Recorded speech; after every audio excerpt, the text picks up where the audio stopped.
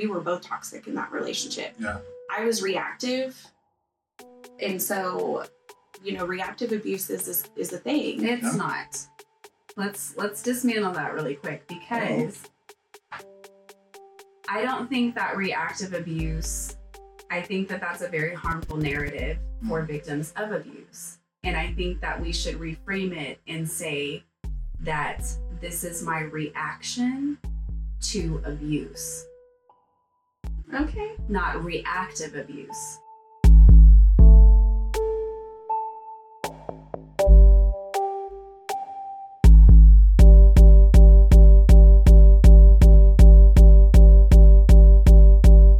Hello again, and welcome to a very special episode of Authentic on Air with Bruce Alexander.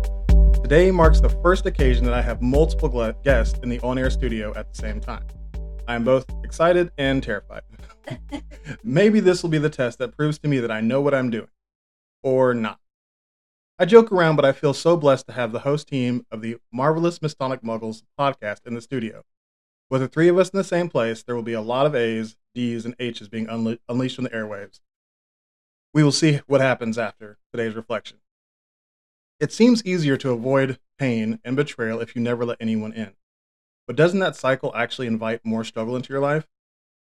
Carrying all the burdens of life can be a lot. What if you shared the load with someone, even for just a moment? Life gets lighter. I challenge you to talk to someone about the heavy pain or stress inside. You may have become numb to it or gotten really good at pretending it doesn't exist. You can go to a medical professional for a more comprehensive solution, but what I'm talking about is just a moment of complete authenticity with anyone. Don't seek or even receive advice or solutions. Just sit in a moment of utter truth and feel that layer of anxiety fed by hiding melt away. Even if it is just for that moment, appreciate what it feels like to exist as your real self in the physical world. Try it.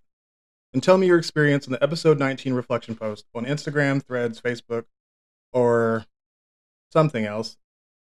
That's wrong. I will edit this part. I need to do that.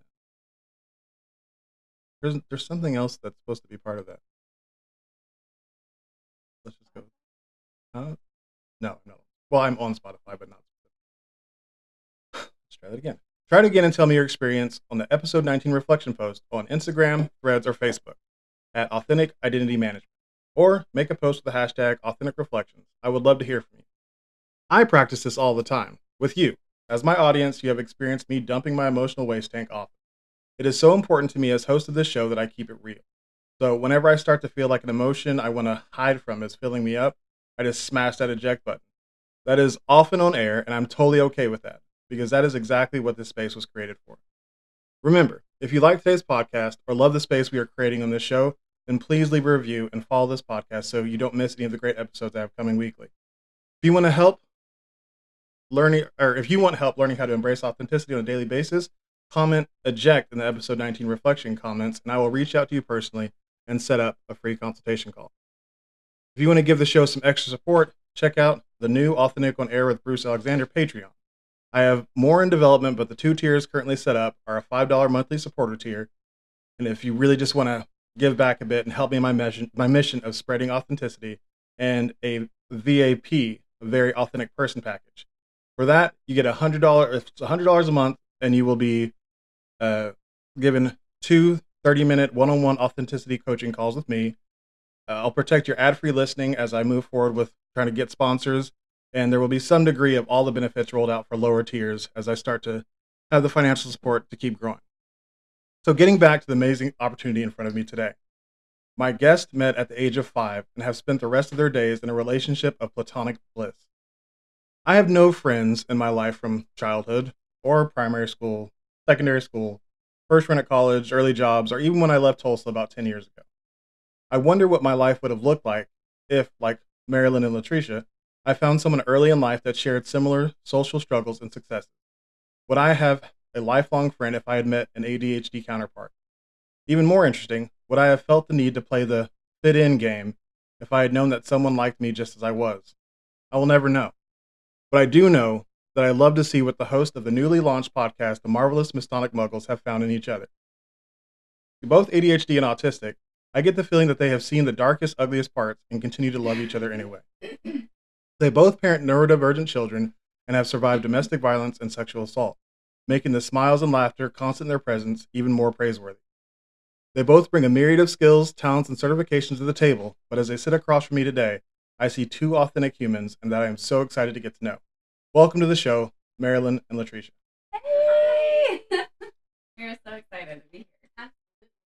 So excited. Thank you so much.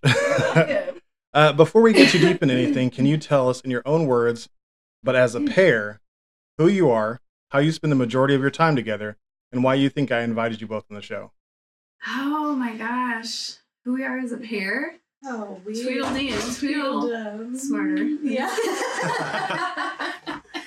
We are just our awkward, selves, man. authentic, like genuinely. Yeah. Like we're weird.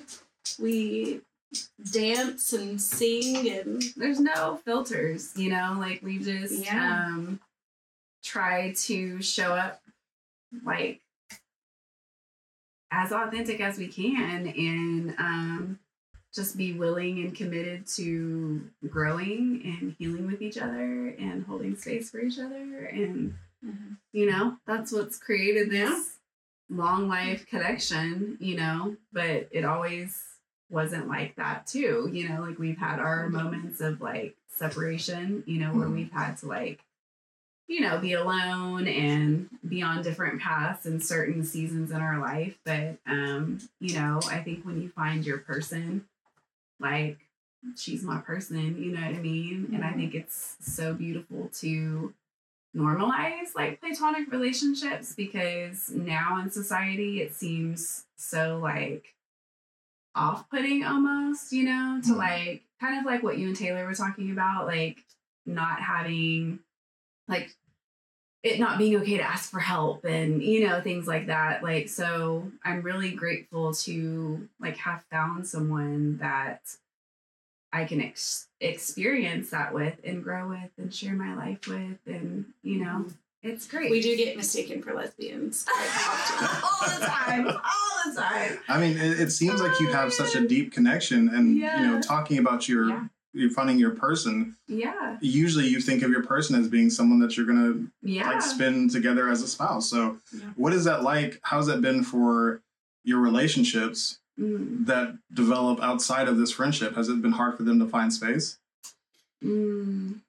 So I don't think that either one of us have really been in a relationship where we were truly able to be just like friends how we like to be friends. Yeah. Does that make sense? Yeah.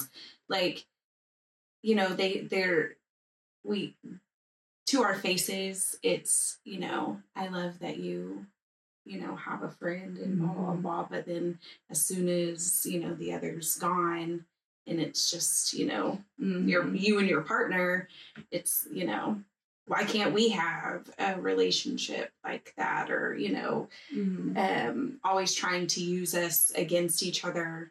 That triangulation. Yeah. Like for me, like, you know, I just escaped a 12-year domestic violence relationship last year.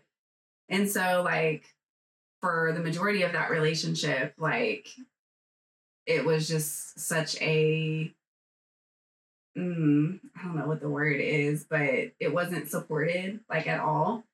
Like I was very isolated from her because there was a lot of coercive control happening. And so because I don't have family like other than my parents, and that was like, excuse me, already kind of tainted, it was easier for him to manipulate me to like not be with her either. And so there was a lot of like pitting us against each other, like making these like just weird insinuations that like we're more than just friends, or he would make gross comments about like we should have a threesome with her, and I'm like just so off the wall stuff. And so it just wasn't something that was ever fully supported in any relationship that I've been in. And so now it's kind of like we're able to have that type of freedom because we've always talked about that as kids, like we're going to grow old and live together someday, and I just think that, that's exactly what our ancestors were doing. Yeah. And having that community. And so like the way that America now like shames people for being vulnerable and asking for help. And it's like, anytime someone does that, it's like, why are you asking for a handout? And kind of like, again, what you guys were talking about, pull yourself up by your bootstraps kind of thing. And it's like, not everything in life has to be hard work. Mm-hmm. Like, why can't I work joyfully? I totally agree. Why can't I work with ease, and why can't I have a community that supports me in that, where we uplift and encourage each other? And you don't have to do it all by yourself. And especially like as a single mom and we're raising like neurodivergent children, like, why can't we do that? Like, why is that? Like, you know what I'm saying? Because even with intimacy, people always think of physical intimacy, like, or sexual intimacy. But like, there's so many other ways that you can be intimate. Sharing a playlist with someone is a form of intimacy. Yeah. Like, I was thinking of you and this song reminded me of you. Or, just all different types of love conversations. Yeah, that's super intimate. Being able to be vulnerable with somebody and just have a real raw conversation without being afraid of judgment. Mm-hmm. Like that in itself is just a true deep form of intimacy. Yeah. And it's like, we have that.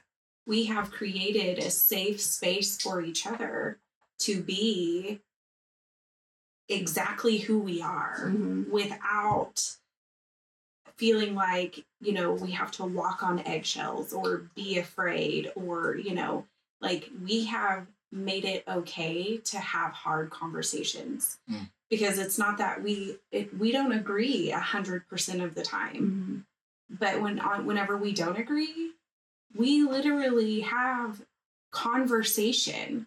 There's no arguing, there's no yelling, there's no, any of that petty stuff. It's like, hey, what you said really kind of bothered me, or what you did just kind of, made me feel some type of way. And then talking through that. Yeah. You don't get that very often. But I will say it's taken time to get even to those spaces because we didn't realize for many years that, some of our relationship was like really codependent, like attachment issues, and so, like, for me, I became more of like a disorganized, anxious attachment because I also experienced abuse as a child.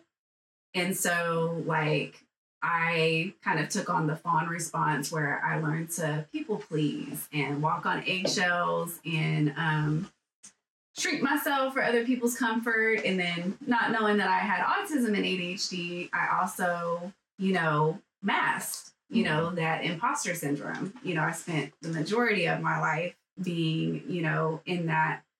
And so it took me a long time to really say things that I had wanted to say to her, but I was afraid of rejection. Yeah. And it's weird to say that because like, when you think about it, it's like, I should never have felt that way, but that's just how I was with anybody, not just her. But because I held her at such a higher place than anyone else, I was so scared to lose her, you know what I'm saying? By just like being like, if say she did something that bothered me or said something like, I'm like, I don't like conflict, so we're just gonna not say anything. Yeah. Real quick, let me jump in and an aside to my audience, these women have both had very interesting, authentic experiences with life, and they're both going to be guests individually later on in the show. So if you're wondering why I'm not delving into some of that stuff now, it's because right now I want to focus on their relationship and how they've had such a deep and authentic, they've got to such a deep and authentic place now, and what that's looked like. Because like you guys said, it is not, I wouldn't say it's the norm to have deep, intimate friendships. I hope you're enjoying this fantastic conversation with the fabulous co-host of the Marvelous Mistonic Moguls podcast. Hit that subscribe button right now because more content like this is on the way and I don't want you to miss it. Want to see the script get flipped on me? Then you definitely want to follow, because next week on the 20th episode of Authentic on Air, I wanted to do something different. So I let AOA alumni Taylor Doe take over my studio and put me in the hot seat to talk about my authentic journey. I'm not going to lie, I like being the person asking the questions way more than being the one answering them. However, I did really enjoy the opportunity to share my story with my listeners so they can get to know the man behind the mic just a little bit better. And as always, anytime I get to sit across from Taylor, I know there's going to be a great conversation. If you don't believe me, just check out episode 9 when you finish this one, and you will be a believer. Let's get back to the conversation at hand, and don't forget to rate and subscribe this podcast. Maralen's solo episode is coming soon. Thanks for listening.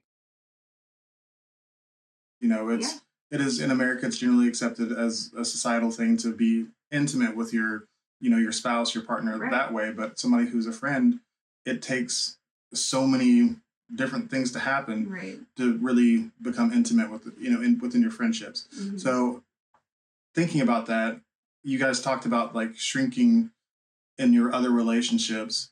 Mm-hmm. And what responsibility did you feel to each other to call the other person out and let them know, like, hey, you're getting away from who you are? Mm. Like, did you ever take that personally? Oh, that's a deep one. So we actually kind of talked about this. So her last relationship, in the beginning, I thought that what it meant to be a supportive friend was whatever decision she made. I'm like, I'm here. Yeah. And not saying, I don't think that this is right. I don't think, and it's just, well, it's your decision and I'm going to support you no matter what. I thought that that's what it meant to be a friend. And then her and I went through a period where we didn't talk to each other for like 4 months. It was like 3 months. Yeah. Yeah. But that was a very hard, snot crying, like grieving, like rocking in the thought shower. Like literally. And then whenever we came back together and finally like talked, I think I sent her like a joke or something. Because we were so awkward.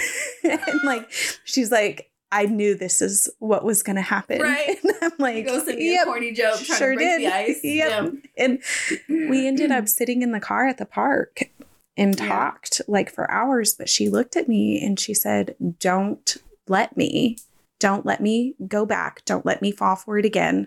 Mm-hmm. Don't let me.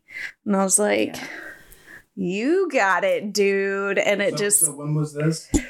Not last year, but the year before, 2021. Mm-hmm. So up until that, what caused the rift? What was the thing that happened that... I chose to stay again. Okay, so you had left. Yeah, well, I was going to leave.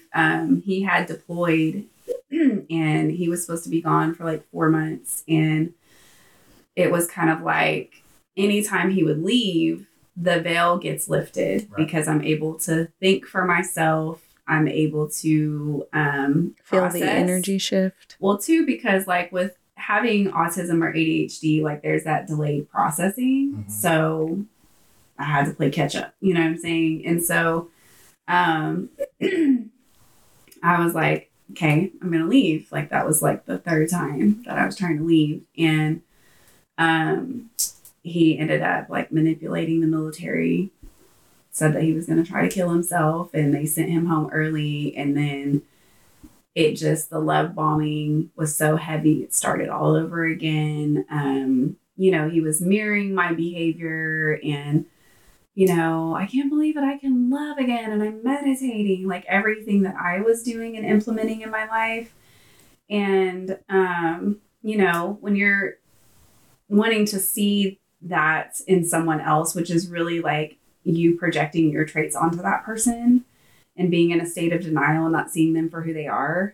That's a really hard place to be in. And he's the father of my children. And so I was like, I'm staying. But like before that, we had talked about moving in together and like, we're going to do this. Like, we're going to, because we've lived together before the first time that I tried to leave. And, you know, addiction is so real. Like, and when you're in those narcissistic relationships, like it becomes, your body becomes addicted, you know, and that stems from childhood. Like that was what was modeled for me as a child. Yeah.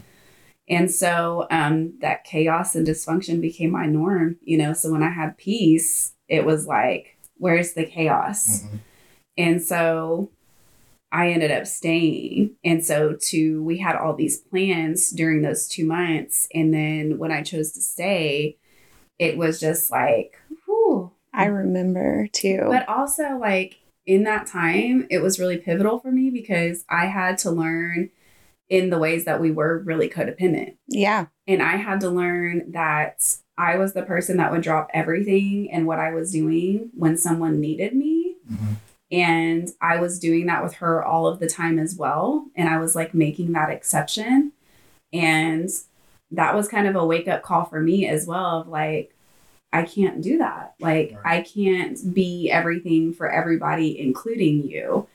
And so that was hard conversations to have too, because I had to be honest about how I felt and not like filter anything because I was scared of her response. You know what I'm saying? Mm-hmm. And plus I read like facial cues like so heavily, you know, and if I see her face, like, you know, like remotely like change in any way, I'm like, well, I didn't mean to say it like that, or, you know, and I would like stutter and stuff. And like now I'm grateful that we're to a point to where I can just be like, that's not what I said. Yeah. Let me finish. You know what I'm saying? And then we can just continue that conversation. And I love that so much for her. But yeah, no, you like know. I remember whenever you told me you were going to stay, and it was literally like I had just got like stabbed right in my heart. And it wasn't necessarily because of the plans that you and I had made of like trying to get you out again and all of that. It was literally because I knew that it was going to happen all over again. Mm-hmm. It was going to be okay for a little bit, but then it wasn't going to be okay. Mm-hmm. Once he knew he had his hooks back in you, like it was going to go right back to what it was before. Mm-hmm. And I remember like whenever we were sitting in the car after we had come back together and you were like, it's happening all over again. Yeah. And you're like, don't let me stay. And I'm like, don't be that friend that's like, I'm so happy for you. You guys are working things out, be real. Because at that point, I had already made up my mind that if she was going to stay, then our friendship could not continue. Yeah, that's a boundary. And it was not because I didn't love her, not because I didn't have love for her. Because you loved her. Correct. Yeah. And it was like, I can't watch this again. And, you know, and I was going through my own stuff and, you know, all of that at the same time. And so it's like, you know, like, and we gotta figure it out. You know, she has to learn for herself. I've got to learn for myself. And just like she said, we had to break that codependency that we had on each other. Talking to Latresha, you were also in an abusive relationship, right? Yes. I didn't even realize that the relationship was so psychologically, what's the word? Yeah. Like basically until after, if that makes sense. But I can honestly and be 100% honest and say like we were both toxic in that relationship. Yeah. I was reactive. And so, you know, reactive abuse is a thing. It's not. Let's dismantle that really quick because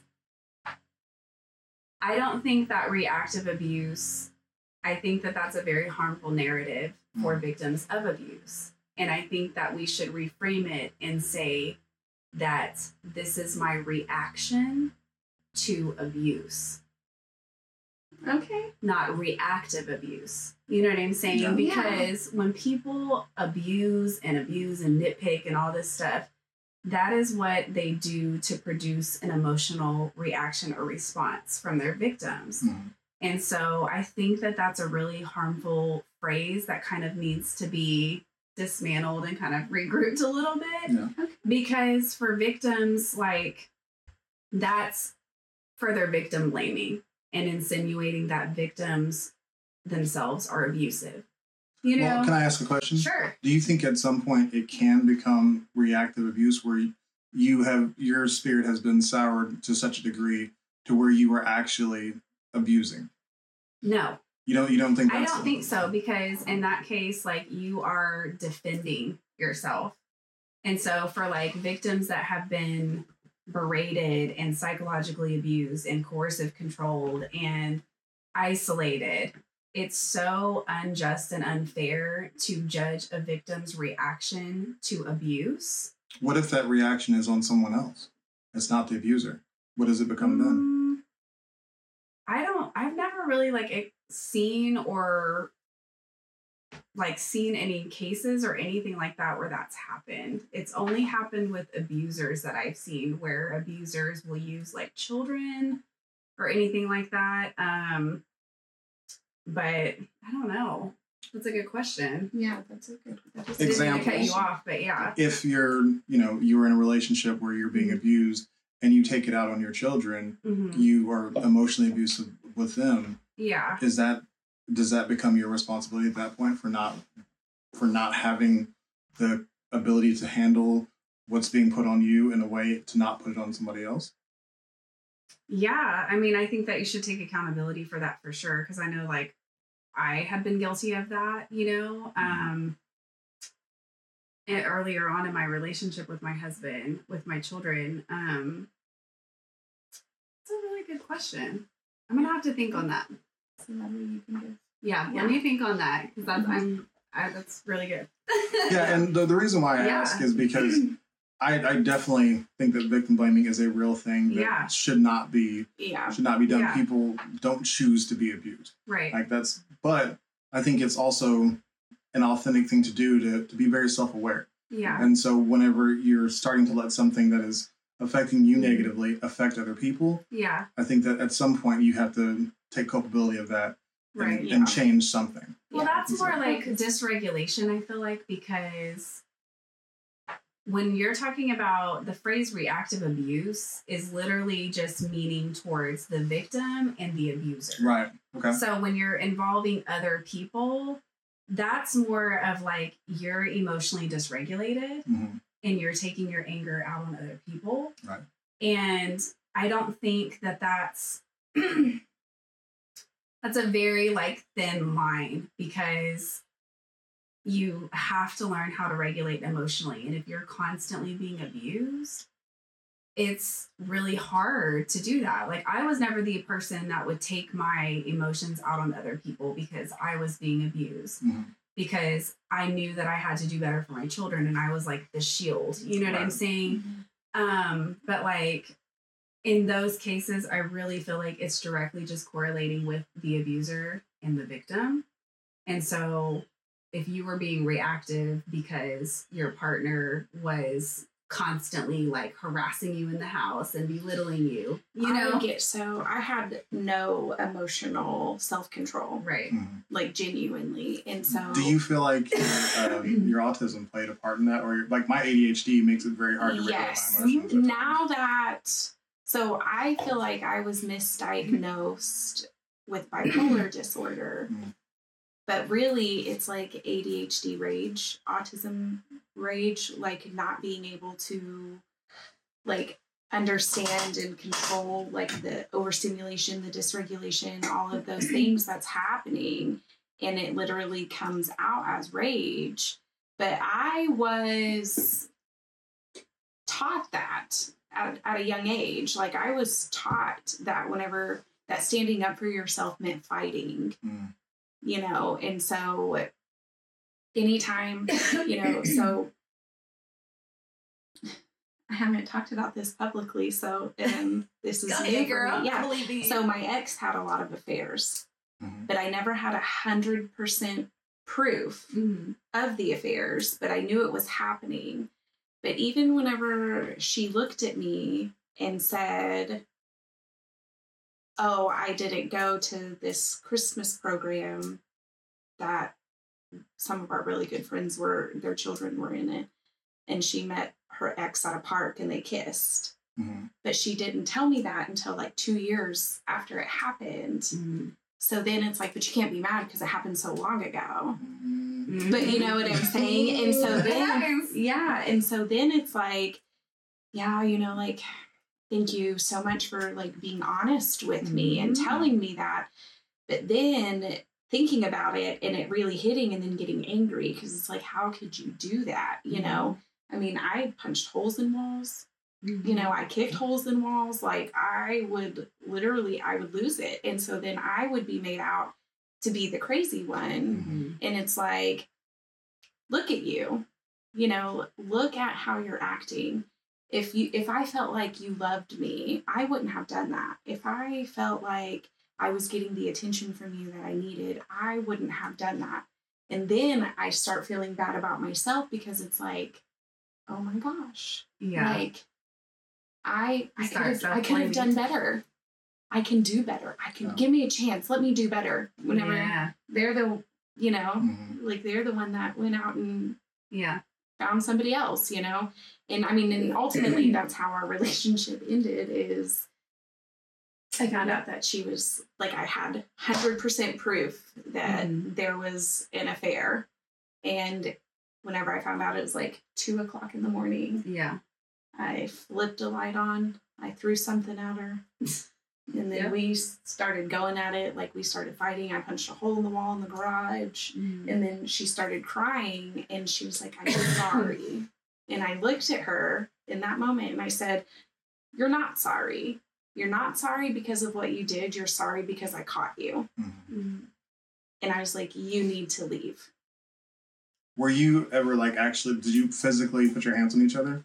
In that one particular moment, like whenever that was happening, Like, I mean, we were like wrestling because she was trying to get her phone away from me because I was trying to call the lady because I was... You were spinning out. Yeah, I sure was.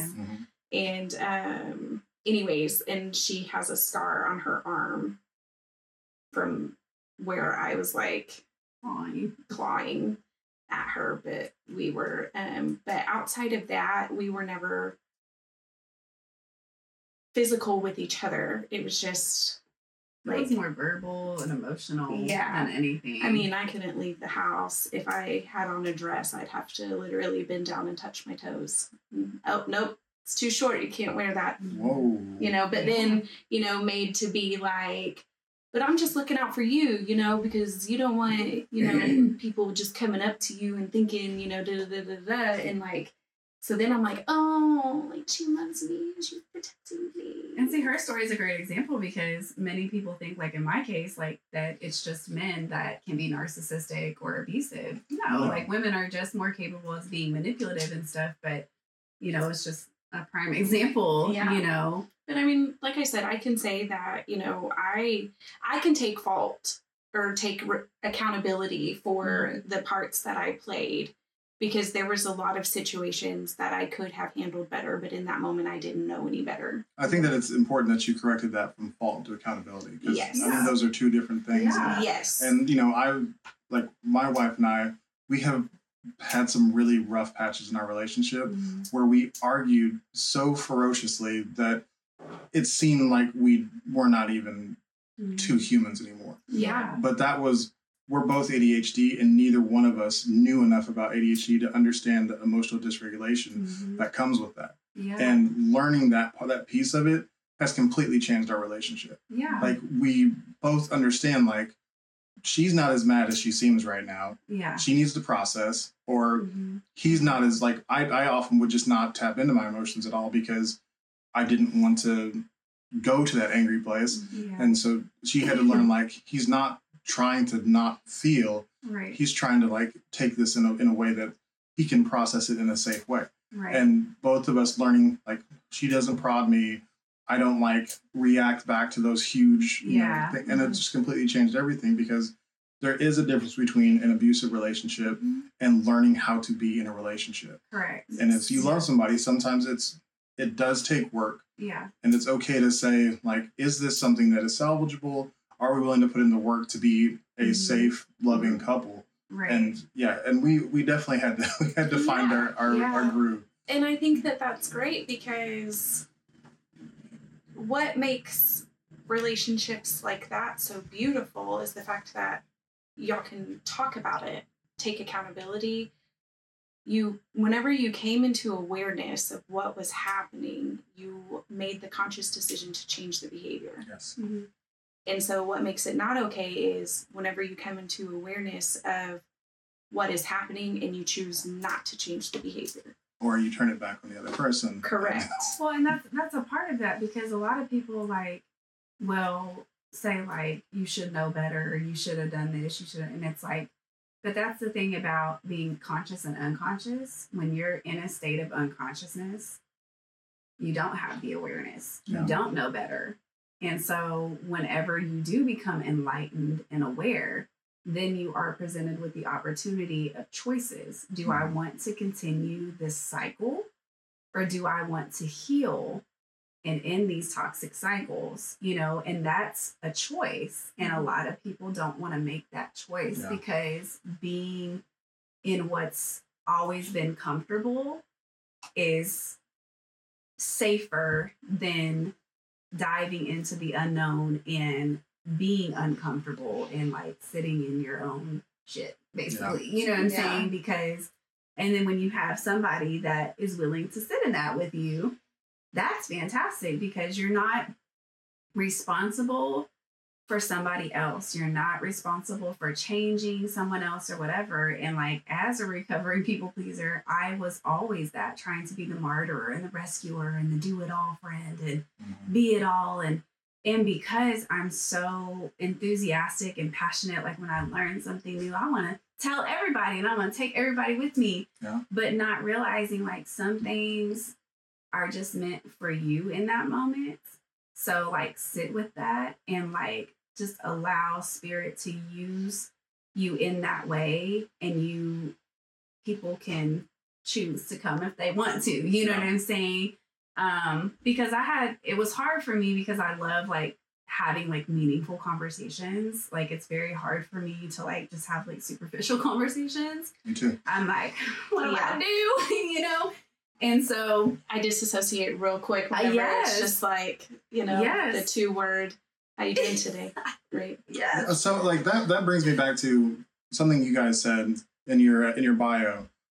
Normalizing platonic friendship and showing others they can build lasting relationships through vulnerability, community, love, and support. Mm-hmm. So that part, to me, like, that's immediately what I want to go to in my friendships. You as well. The thing we all have in common is that we have a lowered social filter because of our ADHD, because of autism. We like to skip through the BS. Yeah. What does that look like, in your opinion, to people? Like, I don't want to say normies, but, like, neurotypicals, like muggles. Yeah, muggles. Is that what you're talking about when you say muggles on your show? Are you talking about the people who don't exactly think like us? That's it. Hey, I never really thought of it like that, but I guess it could be. We're just huge Harry Potter fans. Yeah, huge Harry Potter fans. But I think that, like, it does become very challenging when you are neurodivergent, and especially when you're still learning about ADHD and autism, because, like, I always knew, I think once I got into my early 20s and I started to learn about ADHD, I just knew. But I didn't get a diagnosis until I was, like, 33, you know? And so, and then even with autism, that has just been within the last year. Oh, wow. And so, like, I am still learning myself as well, because, one, I've been in a domestic violence relationship for over a decade too. So who am I? You know, like, really having to learn my sense of self. And so when it comes to, like, having to make friendships with other people or try to develop this community, sometimes it does become challenging. I know it has been like for us growing up, because a lot of those relationships, even I had to realize like a 17-year relationship I was in was like very superficial. Mm. God, and that's hard because you have to grieve that, you know what I mean? And like the lack of depth and support and uplifting and encouragement, and then also like taking accountability for yourself of where you self-sabotaged, where you let down your boundaries, where you know what I'm saying? Because you can't just put the blame on another person because you're responsible for yourself in that. But I know it's been very challenging for me to like develop relationships with people, and especially because like people would always just like look at me as a pretty face, and so that was really frustrating because I'm like super fucking goofy and like outgoing, and like I just want to like talk about dinosaurs, you know, and just like do weird things together. Let's go collect rocks, you know. But like I've literally like bags, yeah, but I've had men like tell me that like that I don't want to get too close to you because I'm really sexually attracted to you. And I'm like, that's such a bummer, man. Like, because, God, like, I'm really cool as shit. You know what I'm saying? Yeah. You're missing out, because there's been times I want to have that relationship with men and not be sexualized. Yeah. You know, and like that stinks, you know, especially when you think that they're like a really amazing person. You might connect with them like musically or like whatever. And I've really struggled with having these meaningful relationships with people, and specifically because of ADHD and autism, because I just don't connect with you in that way. And that's hard. So I'm an only child, you know, so I've learned to like be alone, and I'm okay with that. But I think naturally as humans, like we're not designed to be alone. Like we are meant for community. And so finding your community. Yeah, that's very important. It is. And it happens though, once you step into alignment.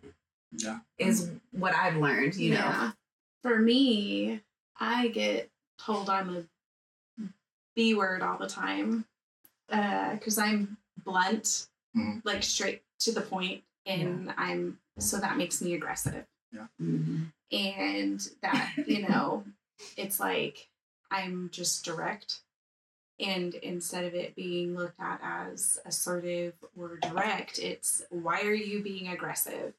And it's like, how is me telling you that what you just said makes no sense me being aggressive? It's just me being honest. So like, you know, or, you know, trying to like, if you're Can you pause real quick?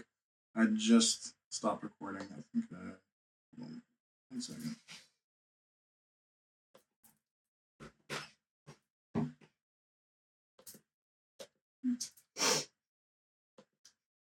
Just crumping, doing your daily crumping exercise. Sorry.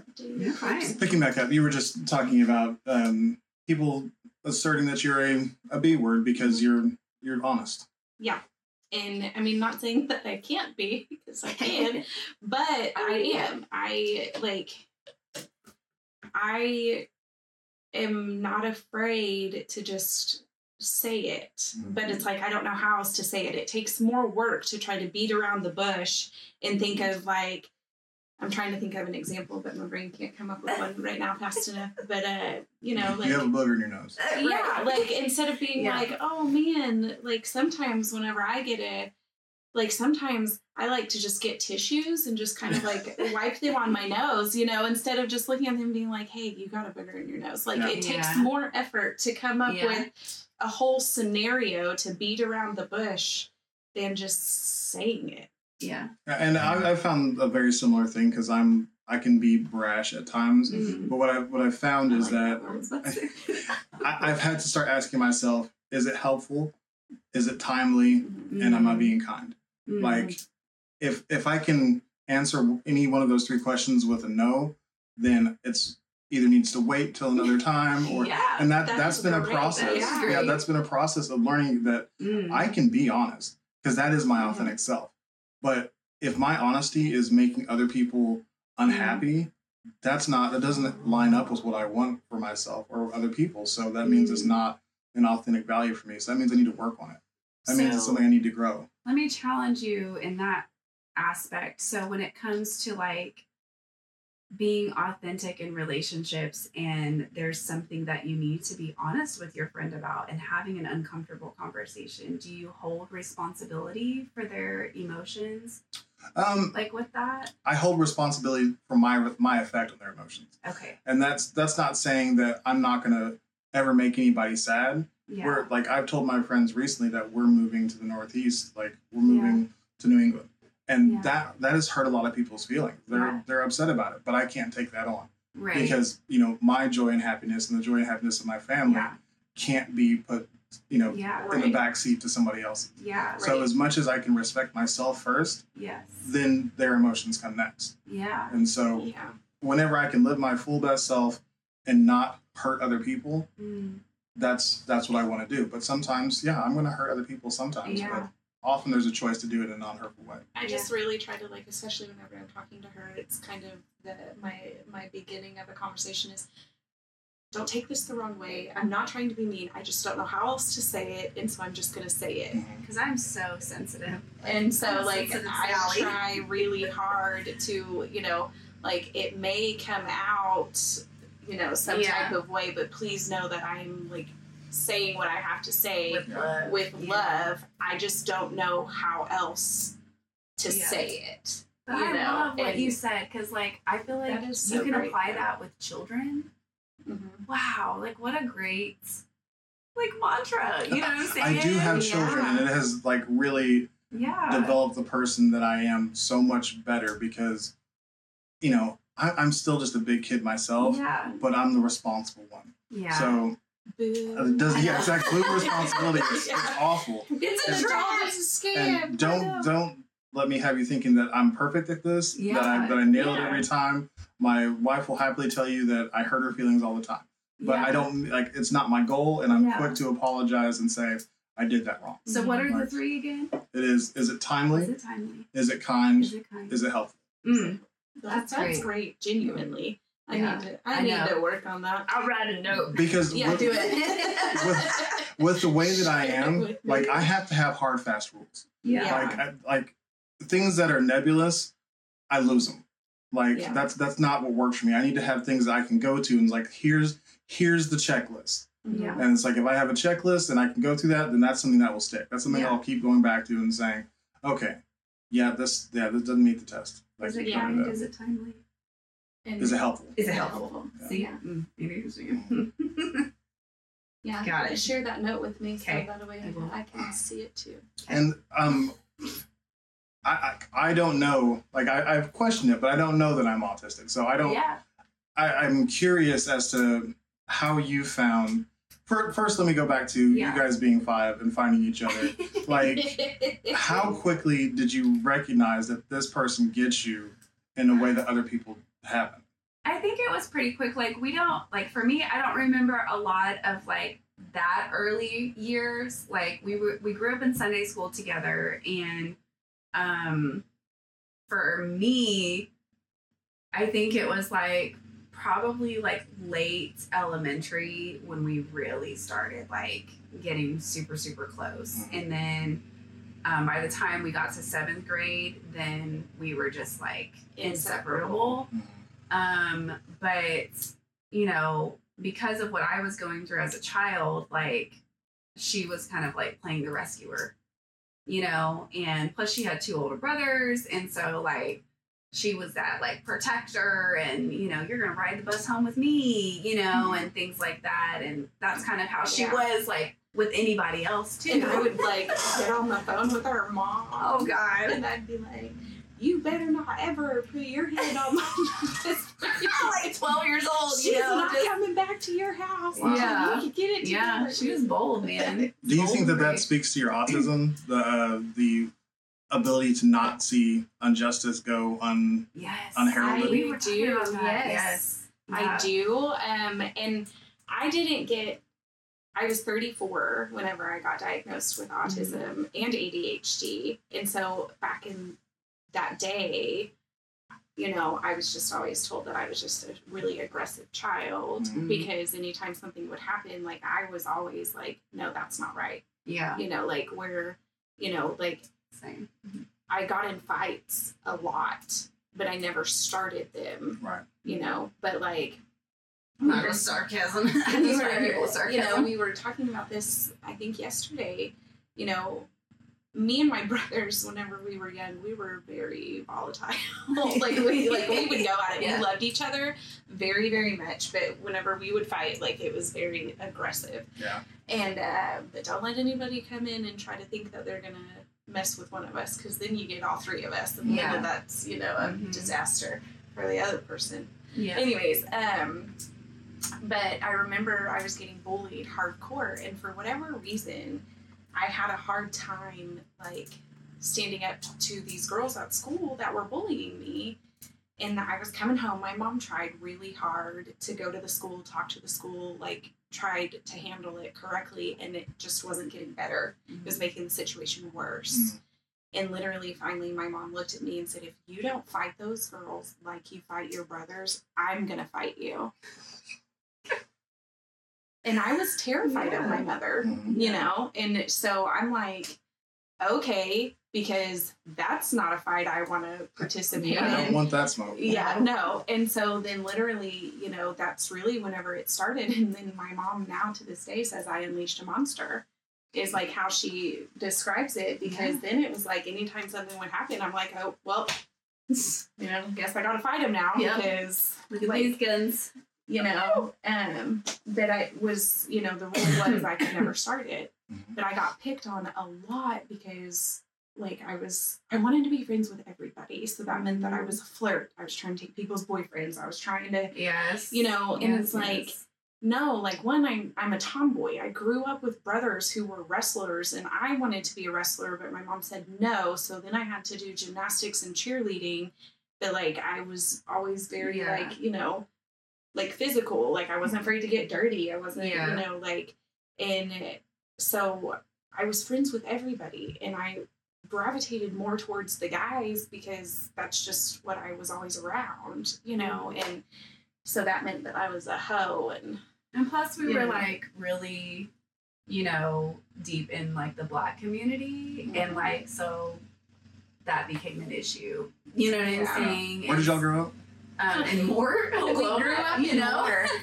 But I mean, it just literally, because the majority of our friends were Black, like that was just an issue for everybody else, you know. Like we would be called like N-word lovers, and you know, and it was wild because the same white boys that were saying this, their best friends were Black, you know. And so like it was just such a really strange concept. And like I think the way that we were raised in church too, we were also getting it from adults, which was like super weird and off-putting. And we just knew at an early age, like, this isn't what it means to be loving. My you know? most likely to from oh my God, at church. Yes. For the seniors, they would do most likely to's. So they would hold a service and they would present all the seniors with grow up and most likely to, you know, like I think Maralen's was grow up and most likely to like American Idol or something. Yeah, to like win American Idol. Literally, this guy who was one of the interns or whatever they were called, he went up there and he was Black, and he was like, this award I have to present myself because this girl is like my little sister, blah, blah, blah. And I immediately knew he was talking about me. I still have my certificate. It was most likely to surprise us all and marry a white guy. Oh, wow. Yes, and she did. Like, it didn't last very long, but you know, like, it happened. Yeah. Hey, that was, you know, I'm grateful for that one. Yes. We're better friends than we were in a relationship, but he's a great father to our children. So, yes. So Maralen, can I ask you, do you have any Black in your like lineage at all? So when I did my DNA, I was actually kind of like super low key, like sad because it was like 100% colonizer. So I was oh shit. No, but it was like traced back to like East Africa. I mean, like we all come from Africa is my belief anyway. Yeah.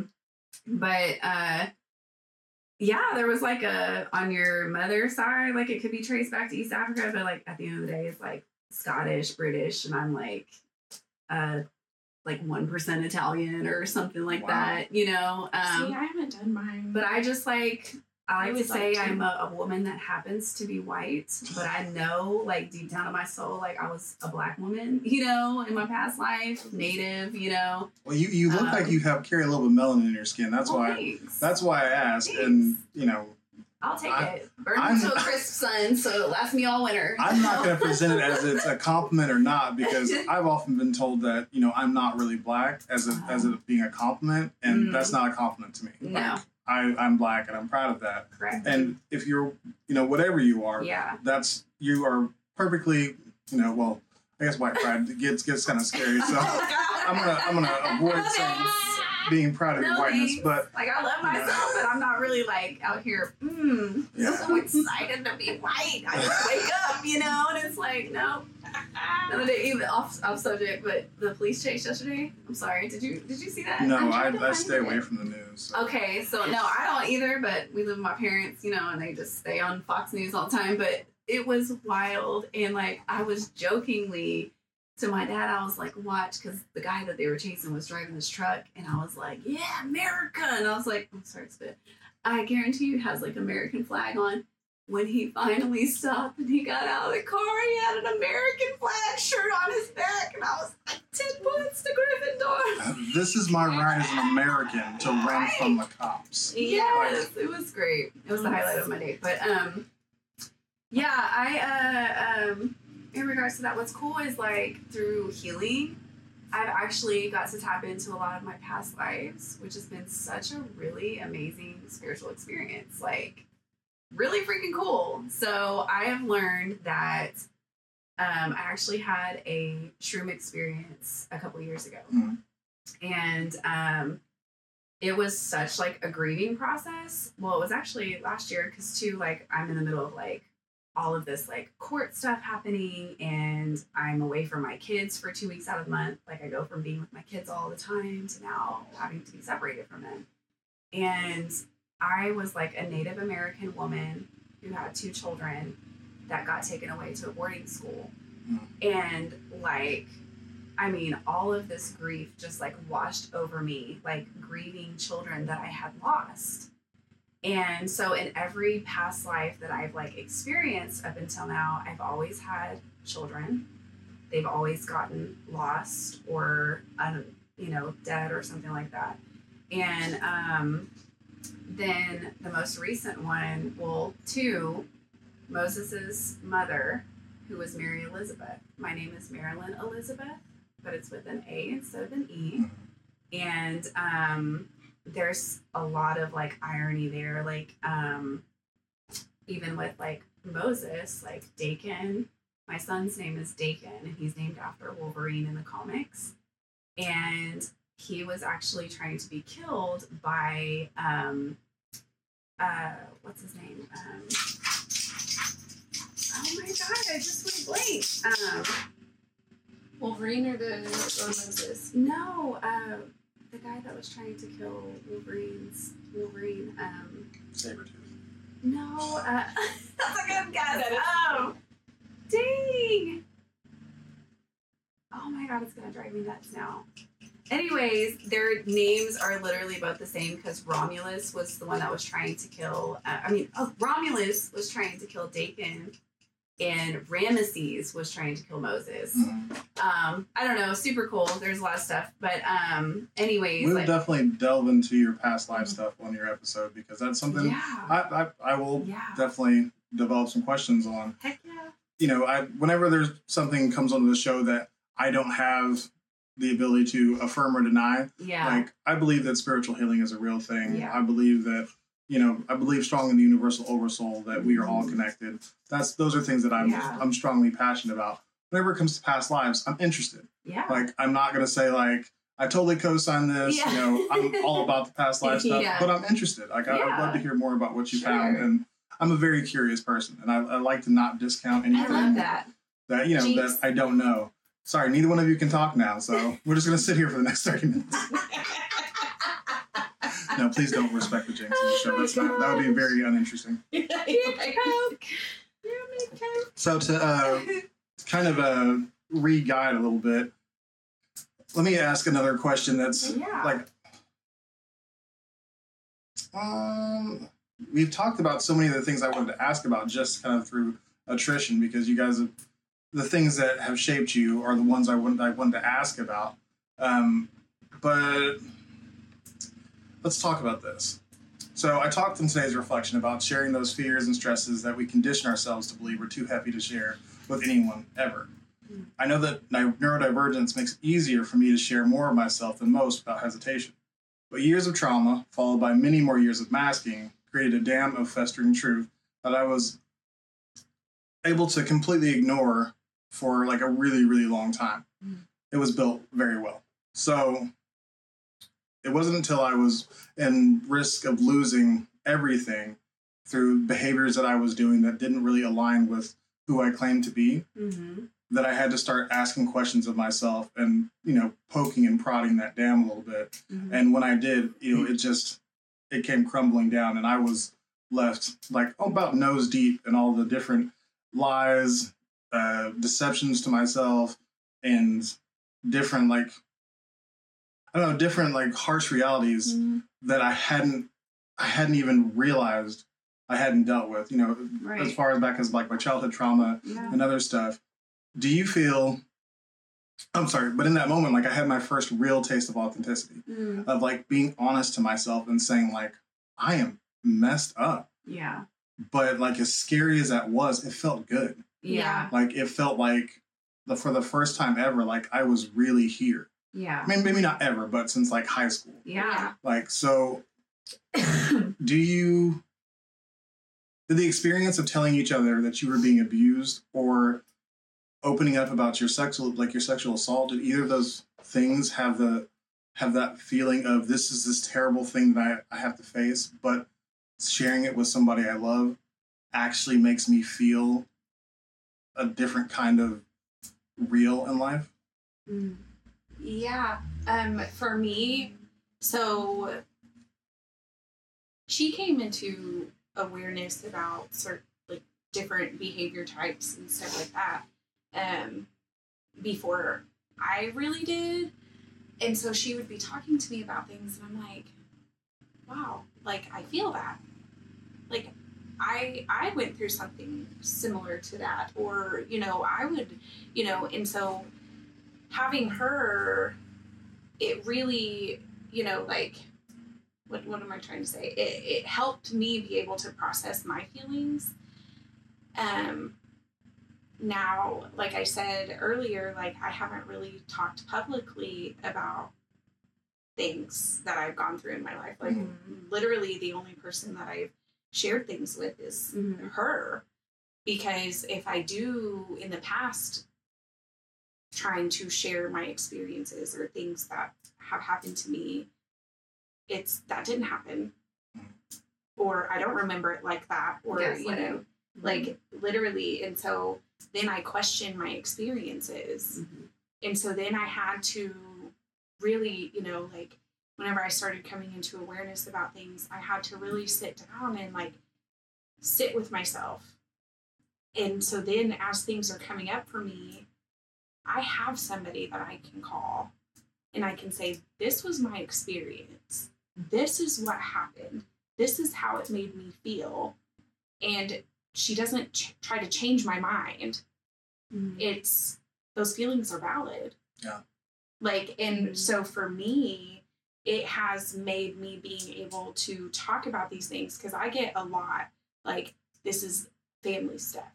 We don't talk about it outside of the family. We don't talk about it, you know, like that with loyalty. other people, you know, and so it's like, it was difficult, but then once I started and I was like I was able to release those things, and having someone who didn't judge me, didn't invalidate me, didn't, tell me that those experiences didn't happen. And just being met with, yeah, those are some really big feelings and those feelings are valid. Yeah. Like that has helped me be able to work through the things that I've kept bottled up inside my whole life. And so like, I'm grateful, for that. I'm grateful for that space that, we've kind of created with each other. I mean, we give our unsolicited advice and stuff like that, but a lot of times, like, we're able to just really listen to each other and, like, vent and get it out. And, like... How has that helped you with, like, wanting to, like, now feel empowered to share with others? Because I'm not the only one that has experienced the things that I've experienced. No matter how long I've gone, and I'm like, I've been through more in my life, like saying this as a teenager, I've been through more in my life than most adults have ever been in their entire life. And, like, but I'm not the only one. And so there might be someone out there who hears my story or hears what I have to say that can be like, dang, I feel that, like I can resonate with that. And then they're able to come into awareness and start feeling things that they've probably bottled up. And, and so now it's like, let's do this, guys. Let's talk about our traumas. Let's talk about the things that have hurt us. Let's talk about the things that people don't want us to talk about. Yeah. So that way we can heal as a community, as a whole. Because it takes nothing to be kind to somebody. It takes nothing to be an ear. Now, if, you're not mentally prepared for that, it's also okay to say, I'm not mentally ready to hear what you need to tell me, but, not ready to receive. Yeah, so give me a minute and let me, like, regulate myself and process this, and then we can come back and talk about it. Like, Let me just interject really quick. Like, the importance of either, one, saying, like, I'm not comfortable talking about that, this part of me is for myself, or these other two options of being honest while you go through whatever it is you're going through, I think is so, so important because, like you said, maybe somebody else has gone through it and can look at you and say, wow, I'm not alone. I think that's so important, but also it can have, not being honest about it can have the negative effect. Saying that I'm going through this thing and I'm totally fine. It can make people feel crazy.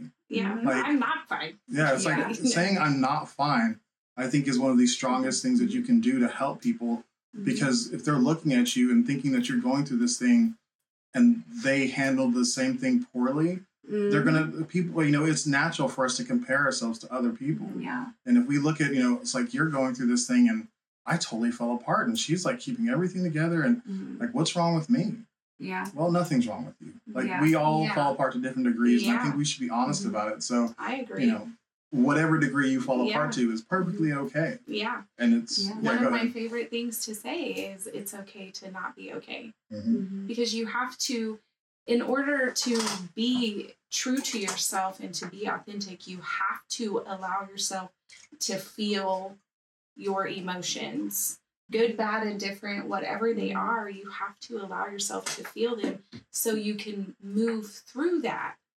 And that's the part, is being true to yourself. I think, like you were saying, like, going inward is like one of the most ugliest, scariest, messiest things ever, because like we avoid that at all costs. And I know, like, I guess I'm grateful for hyperfixation because that has really like led me down the rabbit holes of like my spiritual awakening. And because, we grew up in the church, so there's a lot of religious trauma there. So I had to like really separate myself from that and find my own spiritual journey and like what are my values and beliefs and what do I align with? Because from the moment you're born, if you grow up in that indoctrination, like, you're automatically told what you believe, what you should believe, who you are, what you should do. And it's like, but who am I? Like, I'm not an extension of my parents. Like, I'm not an extension of anybody else. I am myself. And so what does that mean for me? Like, how can I show up? And like, when I was going through this stuff last year, like that was a very deep place for me to be in. Like we talked about, like on the floor, fetal position, snot crying, you know, and like really allowing myself to grieve and like feel every emotion, even if it was uncomfortable, and doing deep shadow work, man. Like really going inwards and saying, what about me?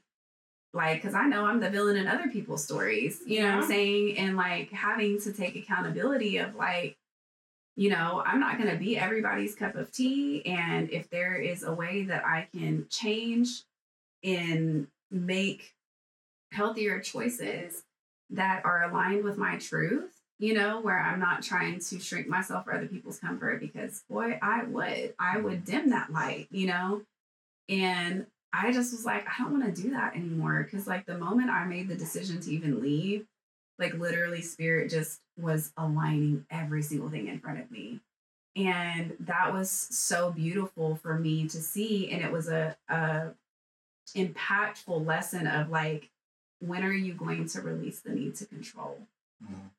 And that was hard, is having to like not be in control of things.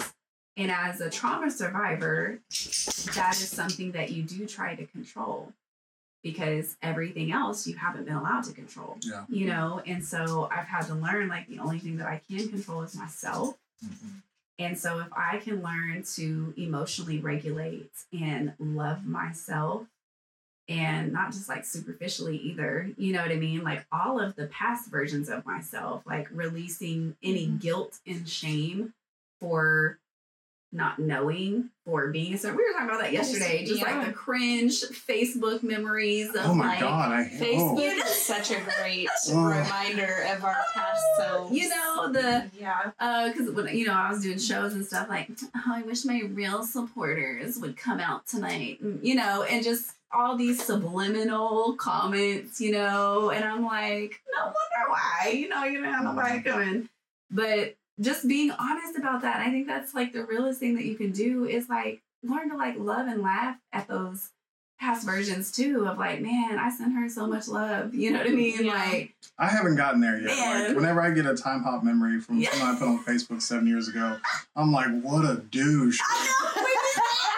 I cannot stand that guy. Like it's really hard to like. I want to get to the point where I'm sending that person love, but at this point, I'm still like, oh, I can't stand you. Like, and I really see why I didn't have any like real friends at that point, because I was not real. Yeah, like everything I put out was fake, and guess what? I was getting like fake support back. So but that's where grace and compassion comes in, man. Because like, you know, when you can extend that grace and compassion with yourself first and foremost. Like, well, let me retract. Like, I think we often overextend so much grace to other people, and we don't give enough grace and compassion towards ourselves. Like, we're so ready to easily forgive people and forgive when their behavior doesn't change. But yet we don't extend that same grace towards ourselves. And like, we have to remember that like we're human and we are allowed to make mistakes. And what you do with that, are you going to learn your dharma from those karmic, experiences? For those who don't know, will you tell us what dharma is? So dharma is your lessons that you are meant to learn. So like the wisdom that you gain from having that karmic experience. It's what you're supposed to take from the life. Correct. Right? And karma is literally just life lessons. It's life experiences. So if you're in a situation, like it's your job to self-reflect and say, what are the lessons? What can I learn from this? What is this trying to teach me? Instead of like, oh my God, why is this happening to me? This always effing happens to me. And, like, just blame. It's the same thing. If it always happens, the thing that's constant is you. Yeah. So you probably need to change something. And that's freaking hard to take accountability, man. Like, it's really hard because it requires a level of, like, self-reflection to really look at yourself in the mirror and just be like, I haven't been showing up as my best self. And what does that look like? So it's been really, I want to say, so exciting for me to like get to know me you know, and like to date myself, to like really be with myself and like really love on inner me and like sit with her and like ask her, what does she need? Like, how can I serve you now as an adult, you know, and like having her take my hand and like really just like loving on me and assuring me that like I'm doing a good job, like I'm reparenting myself, you know, like I'm having to unlearn and unravel those like, you know, toxic generational cycles that will continue. Because even with like attachment styles, like insecure attachment styles are typically generational, you know, and so like you don't know better, you're just gonna keep continuing it. And so I want to say something too. A couple of things you said.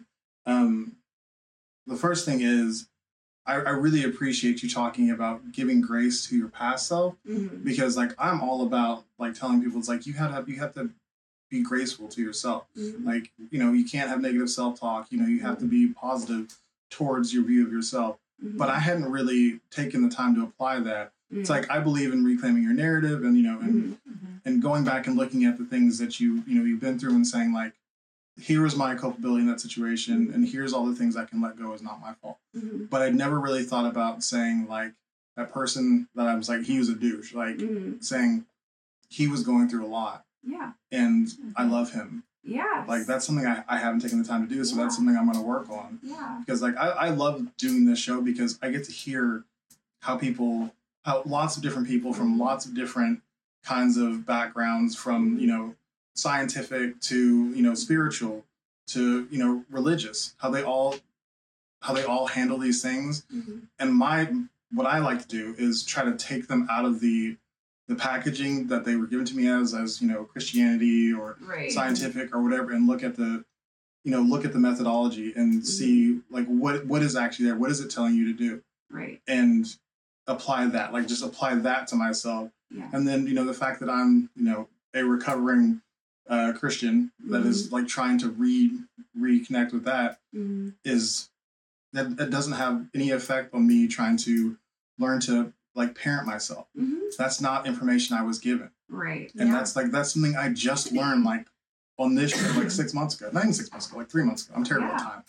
If I say a time, ignore it. Real anyway. Exactly. Ignore the time I lay out. It's like a total illusion. But that's something that I'm really learning to enjoy, is like taking all these different views from all these different people and looking at the thing that it's actually saying to do and applying that and saying like, oh, that's good. So thank you for that part. Absolutely. And there was something else, but I got lost. So that's okay. Anyways. That's okay. Yeah. And I mean, like, even on a construct of time, like, it is an illusion. And like within our society, it's like there's so much shame and guilt around like, you should be doing this by this time, or you should be here, you should have a real job, you know? And it's like, well, I'm getting real money, so I think it's a job, you know what I'm saying? Like, are you really getting paid? Then it really counts. And it's wild. And like, I know that will be like another topic of discussion, but just like lightly, like, you know, that's a huge part of being autistic and ADHD is like the majority of that community are self-employed because we make up 85% of the unemployment rate, you know, and because people don't want to hire us, you know, and you're really missing out, you know, but like, either that or it's just hard to stay interested in that, especially if it's like a monotonous job. You know, like if you're just doing the same thing over and over every day, it's like you lose interest. Like you hyperfixate at first and you're like super excited and you go in all gung ho, you know, and then the excitement wears off and then it's we crave that dopamine though. Like, and that's why like that creative, like being able to just create and do anything, like, you know, people can look at it as a toxic trait or not, but it's like, one day I'm making a scarf, next day I'm doing a podcast, you know, like whatever it is. But I think that that's so important to just like break away from that like patriarchal, like, you know, corporate America construct of like, just do you, man. Like, well, I talked on episodes 3 and 4 with Derek Sire, and he talked a lot about the importance of that hierarchical system existing. And how you, instead of like ignoring it, how you learn to operate within it in a way that like respects yourself. And I thought that was a really interesting conversation because, you know, hearing you talk about it just not being like, I was not a good fit for the fire department, but the first 6 months of completely breaking you down made me fit to the part where I showed up on time. I was early to everything. Like that part is broken, like through very severe, I'm not gonna say like very severe repetition and like fear of losing something that you worked so hard for. Because, you know, when you start anything, you're super excited about it, you know, and you're gung ho, and that goes away. But the amount of repetition and the amount of fear that's built into you for like ever being late, like that is the like almost the biggest faux pas on the fire department that exists is like showing up late. If you're 2 minutes late to work, like you will be talked about. Like, you know, it's like a bunch of high school like cliques. It's so much shame. So I was able to like, now I'm on time to everything because they broke me. Wow. And it's like, so I, you know, if now I've got all this, you know, it's much less shame and guilt. Now I do respect other people's time. Right. And that's the thing I've taken away from it is that if before it was all about like, you got to be on time, you got to do this, you got to stick to a schedule. Now I'm less about that. Now I'm like, I want to respect other people's time. Right. Because that is like, if we have scheduled time, we are agreeing to the social contract that time exists for now. Yeah. And you've got to respect that person's time and show up for that and be ready for that thing. Outside of that, I still would love to just, you know, operate totally on my own time. And that's why I'm self-employed now. Something planned and it's like, we got to be there at a certain time. It's like 6 hours in advance. Okay. I need 2 hours to get ready, and then I gotta incorporate like another hour for like my ADHD brain that, you know, we call that squirrel brain, and then, you know, drive time. Okay, it takes approximately 47 minutes to get to where we're going. When I tell you that we said we were leaving at 8:50 this morning, we were in the car at 8:50 leaving. Like, we were on game this morning. But I think that corporate America or just any place like that, I truly think that they need to adjust. It's not that us needs to adjust to neurotypical ways. I think that a lot of our ways are actually like really more better. To be honest, I agree that there's definitely a lot to be gained from what we do. Sure. But I think that there's also some of it that needs to be like adjusted. Yeah. But you can't do everything that fits all the different varieties. No, I just mean like it needs to be more inclusive because a lot of the majority of autistic people too make up the disability community. And so it's like we are told that we don't fit in here.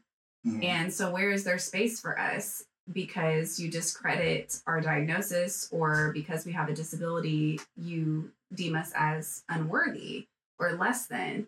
So now my credentials or schooling or whatever it is that I have to offer is like less credible because I'm autistic, or, you know what I'm saying, which is like really strange. And so there's these really harmful stigmas and stereotypes that are placed on neurodivergent people. Yeah. And I just really wish that those places would be more inclusive and just really have more diversity, because like you're really missing out on like really great people that would do a really great job and benefit your company, you know. And I don't think that it's neurodivergent people that should have to constantly be made to conform, because that is literally what we're taught from birth, is that we have to shapeshift and be like everyone else because we're shamed into not being ourselves from an early age of like, you know, don't wear that. Act like this. Yeah. Sit pretty. Keep your mouth shut. Yeah. Pretty girls don't say those words. Yeah. Don't touch that, or you're too loud, or you're too this, or whatever. And with ADHD, like it shows up vastly differently for girls than it does boys. Right. Boys is more outwardly, girls is more internally. And so like there's so many women that's why we don't get diagnosed until our late 30s for that specific reason, you know, but mid 30s. What did I say? Late. Oh, mid. I'm not quite there. No concept of time. Just kidding. But yeah, like I think that it needs to be more like inclusive, and we need to like really break I worked in corporate America for 10 years. And whenever I can say that I loved my job because I loved the people. Mm-hmm. Like, I did. Like, I managed a grocery store for 10 years, and it was a big corporate company, but in a smaller town. So it still had that, like, homey feel to it. And the employees that worked there, they were family. Like, I was there almost as much as I was at home, if not more. Like, knowing every customer by name, like, you know, and it was great. And I loved being able to do what I did. And I think that my neurodivergence helped me be good at it because I was able to understand, if you were late, just call and tell me. I'm not going to grill you, right? You know, because things happen. My thing was communication. So, like, just be like, hey, I'm running late. I'm not going to write you up for being late, you know, because you had your kid's bus was late and you had to wait for them to, you know, get in the door. Just let me know. So then I'm not worried, because then if I start worrying, like, where are they at? Is everything okay? They're always here. Like, what's going on? Then I'm going to get frustrated, you know? But, like, so we literally had such a great line of communication, and everybody knew how to do everything. Like, I taught, like, what we call cross-train. I taught them all how to do different things. So if they needed a break from the register, they could go stock. Or if they needed a break from stocking, they could go help out in the deli. Or, you know what I'm saying? And so it's like, so everybody, you know, I had people who, you know, were neurodivergent, different disabilities, you know, all different arrays of people. But we literally worked together as a team, and it was beautiful. Because trash. Like, but literally, it's gone downhill so much. And but they, like, because I never asked anyone to do anything that I wasn't willing to do myself. Like, if I'm like, hey, I need you to go throw truck, you better believe I'm going to be right next to you throwing truck with you. Right. If I ask you to go clean a toilet, I'm going to be in the very next stall scrubbing a toilet too, you know? And so, but we were able to keep it exciting. So that way, a job that would be seemingly monotonous, doing the same thing over and over every day, everybody got breaks and was able to do a little bit of everything. My first real job was at Wild Oats, which then got bought by Whole Foods. And so I did the grocery store thing for a long time. And I was on the other side of that. I was the neurodivergent, undiagnosed at the time, who was always running late and would never call. Like, I was like, because I always thought I could make it. Yeah. Do you know what I would say to you? What? If you walked in and you didn't call? Hey, is everything okay? And that was the difference. Is that I was going to get, I was going to get chastised, I was going to get ridden up. And then the fear next time I was running late was just don't call, because then they're going to know that you're late again. Right. It's like, if you can sneak in 1 minute past, which you never got there at that time. You see that rumination, like those intrusive thoughts, like, are so real. And so, like, when you start going down a shame spiral, like, well, now I'm not good enough because I'm always fucking late, you know, like it just a mile a minute, you know, every single time. Yep. But, like, because my main concern was making sure you were okay. Now then, once I knew you were okay, I'd be like, bro, why didn't you call? Yeah. And so, the episode I recorded yesterday with Tolu Adebukin, he and I talked about my workshop called Authentic Leadership. And you're talking about exactly what I teach now. Oh, I love because, that. I mean, what you're talking about is so important to building a good team. Like, for one, you actually care. Yeah, like, that's the biggest part, is like, actually care about your team, because then they're going to want to perform for you when they see that care is real. Yeah. Whenever you fake it, they're gonna want to pull the wool over your eyes and trick you and manipulate you and whatever. But if you actually care, like, it's so important. So I wish I had, in those early years, when I didn't even know I was ADHD, I wish I would have had someone saying, like, hey, is everything okay? Yeah. I'm like, no, I'm just running behind all the time. Yeah. Maybe you should go talk to somebody about that. Right. I like, literally, like, and I would have employees and I'm like, hey, if that's the case, set your alarm 30 minutes early to allow yourself to hit snooze. Like, literally, like, and I'm always, like, trying to come up with solutions, but, like, every new hire, every new employee that would come in that store, I would personally take them upstairs with the paperwork, do their paperwork with them, talk to them, get to know them. I mean, like, it was like always a 2 hour like new hire process. I mean, they got paid for it because they're doing paperwork, you know, but like, I'm like, hey, you know, I'm going to be, you know, busy for the next few hours. Like, I need you to, you know, handle things down there. But if you absolutely need me, come get me, whatever. But I would literally spend that time with them. And then I would look at them and I'm like, hey, like, we're a family here. So if you need anything, work related or not, come talk to me. I may not be able to offer a solution, but I can at least be an ear, you know, so that way we can figure things out.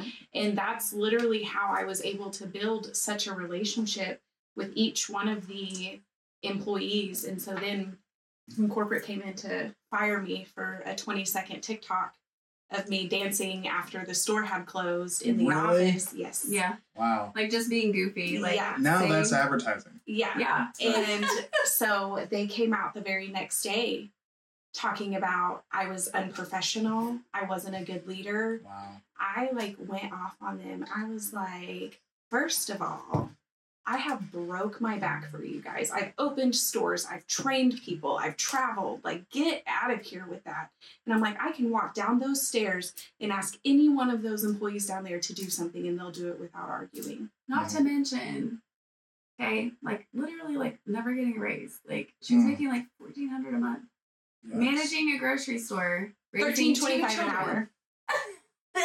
But I did it for so long because of the people that I worked with. Yeah. And so literally I got up, like, because they told me, they said they were coming out there to fire me, but my store looked so good that the only thing they could say was, there's some employees wearing hoodies and you can't see their work shirt. And I said, then send me hoodies because I'm not going to make my employees work in the cold. Mm-hmm. And then they wrote me up, and on my write-up, it said, next offense is termination. Mind you, me and the customers are doing line dances in the aisles.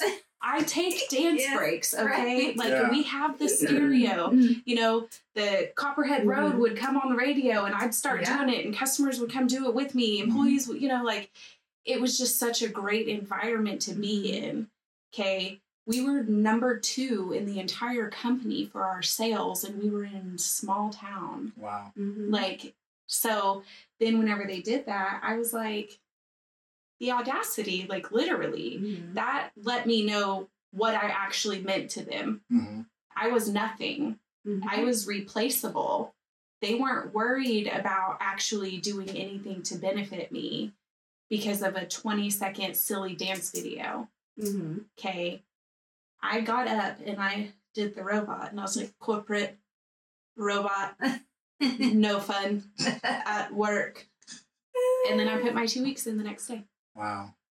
I mean, that kind of mirrors my experience, in which you were, as far as success goes, it's documented how well you were doing the job. Right. But then corporate looks at it from their side and says, you're not doing it how we told you to. Right. Yeah. And that's my problem with how ADHD is looked at in the workplace, is that because I'm not doing it the way you told me to, is why I'm so successful. Yeah. That's why my clients love me. That's why I've got better numbers, because you've always done it the same way, and I'm offering fresh perspective. Yeah. Yeah. Don't do that. And that's hard. That's a lot of like pathological demand avoidance too. Like with ADHDers, like, once you tell me like not to do something, I just want to do it even more. I never thought about that. Yes. Yeah. And it's not that I didn't never consciously thought that, but I did get in trouble for the same thing, just slightly different ways, a lot. But it's hard. It's like my brain is telling me that it needs to be done this way, though. Like, I'm trying so hard to do it how you told me to, but like literally, like what I'm doing is so much more functional. You know what I'm saying? Like, it works better. It works better. Like, you see how organized this shelf is? Like, I worked at Walgreens, you know what I'm saying? Like, you know, but that's hard. And I really struggle too with like, not, when people don't understand, like with ADHD, like you have to have like stimulation and like that dopamine fix and breaks and things like that. That became really difficult for me to like stay in character and like do this, because it was full on imposter syndrome because I couldn't. you know, so like even last year when I got put on disability, you know, I didn't know that my attorney was going to like factor in my ADHD as well. But like, I'm so glad that she did, but she advocated and she was like, you know, according to her psychological report, like with ADHD, like they require like frequent 15-minute breaks. So with the jobs that you're saying that she can do, is that going to be allowed? And he's like, no. And she's like, okay, then, you know what I mean? And I was like, dang, you go, girl. You know, but like it's super real. So that's why like I've loved being self-employed because I get to work for myself. No one tells me what to do. I can do it how I want to. And I don't have to choose one thing because even that alone, like, what are you going to be? What are you going to be when you grow up? What are you going to be? And I'm like, there's so many things. Like, why do I have to choose one? You know, why can't I like just do many things? Well, let me ask you something. Like, it's clear that you two love being around each other. Like, I researched you guys on your social media and stuff, and saw that you guys you've tried a couple of joint ventures. Yeah. What is the most embarrassing joint venture that you've tried? Like, is there one? Is there something that's like, have you ever like thought of a caper and were like, this is what we're gonna do, and you look back on it now and you're like, what were we thinking?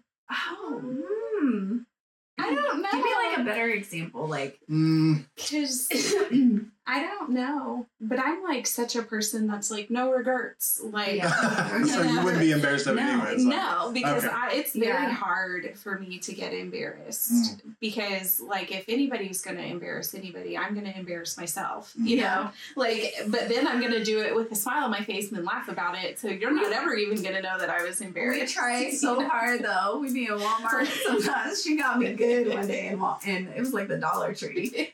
I was like, we were like walking down the aisle and I was like, oh, did you forget your hemorrhoid cream, Jolene? You know, like we'll be just being so silly. And then we get up to the register and she like, I forgot what she handed me. It was like another cream she goes, literally, I'm checking out and she goes, oh, you forgot your cream for your vaginal yeast infection. And I was like, oh my God, let me just go die in a corner. And it was so That's great. Love though, right? Like embarrassing each other. My kids don't get it yet. They don't. Yeah.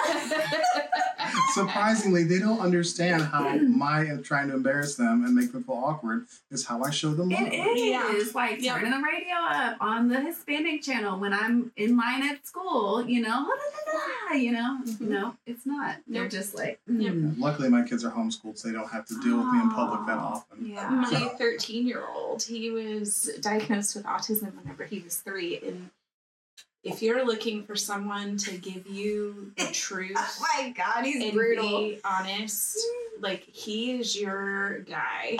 Like it is amazing. I feed into that. I want that to flourish. I never want him to lose that like boldness. But he will straight up look at me and be like, "You're embarrassing." But like he says it so like matter of fact, and then I'm like, you poop at parties? And he's like, I don't even understand what you're trying to say right now. Like she'll be sitting on the couch and like minding her own business and he literally is like, you're annoying me right now. She's just chilling, breathing. It's so funny, but he's like so legit. Like we tell corny jokes and because we tell jokes all the time together, but he doesn't realize that we're like looking them up. And so like he'll make up his own joke. And it's like so great. And it's like, you know. And my favorite one is the knock knock the hammer one. Okay. So we were outside. We were actually at my mom's house sitting on her pool deck. And her and I are telling like corny jokes back and forth to each other. And my son comes up and he's like, I have a joke for you guys. And we're like, what? You know, like, what is it? And he's like, knock knock. And we're like, who's there? And he goes, hammer. And we're like, hammer who? He goes, there's a guy with a hammer over there building a fence. Because there was literally a guy over there with a hammer fixing his fence. And we start laughing, and then he goes, why is that funny? And we're like, well, because it was a joke. But in his brain, it was a joke, but it was just so literal because it was the truth. That, it was so funny. Like, he was like, understanding the concept. And the next time I told her, I was like, I'm just gonna make up a joke off the top of my head and see if he laughs. And then she's like, okay. And so like she made up a joke. He totally didn't laugh. Not even like a smile. That's right? not funny. And then I was like, yeah. What do you call macaroni that's being stirred in the pot? And he's like, I don't know. And I was like, so good.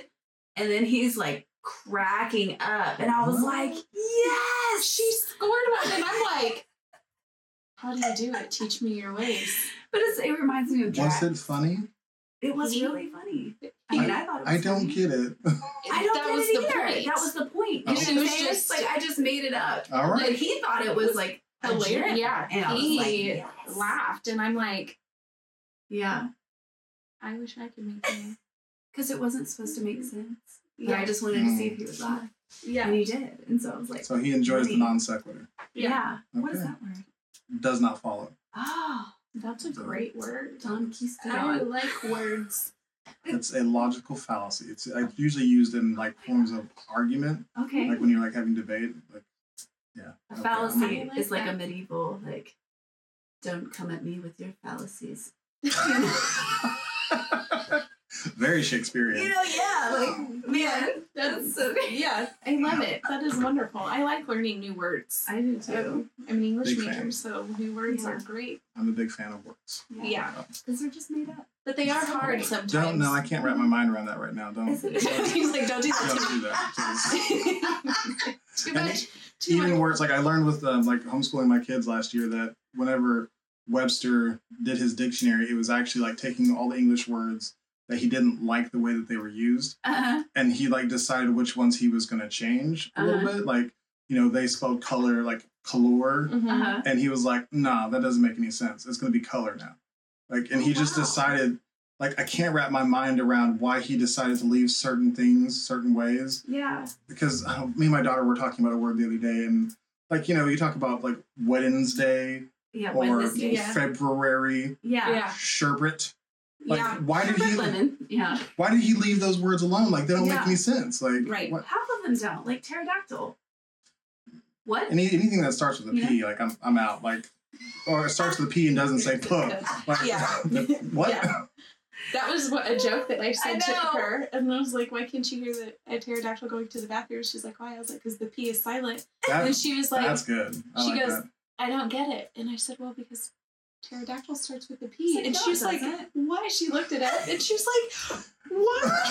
It's like these hidden gems that the universe just gives, and I'm like, is this what like your 30s is like? Just learning that cucumbers are pickles?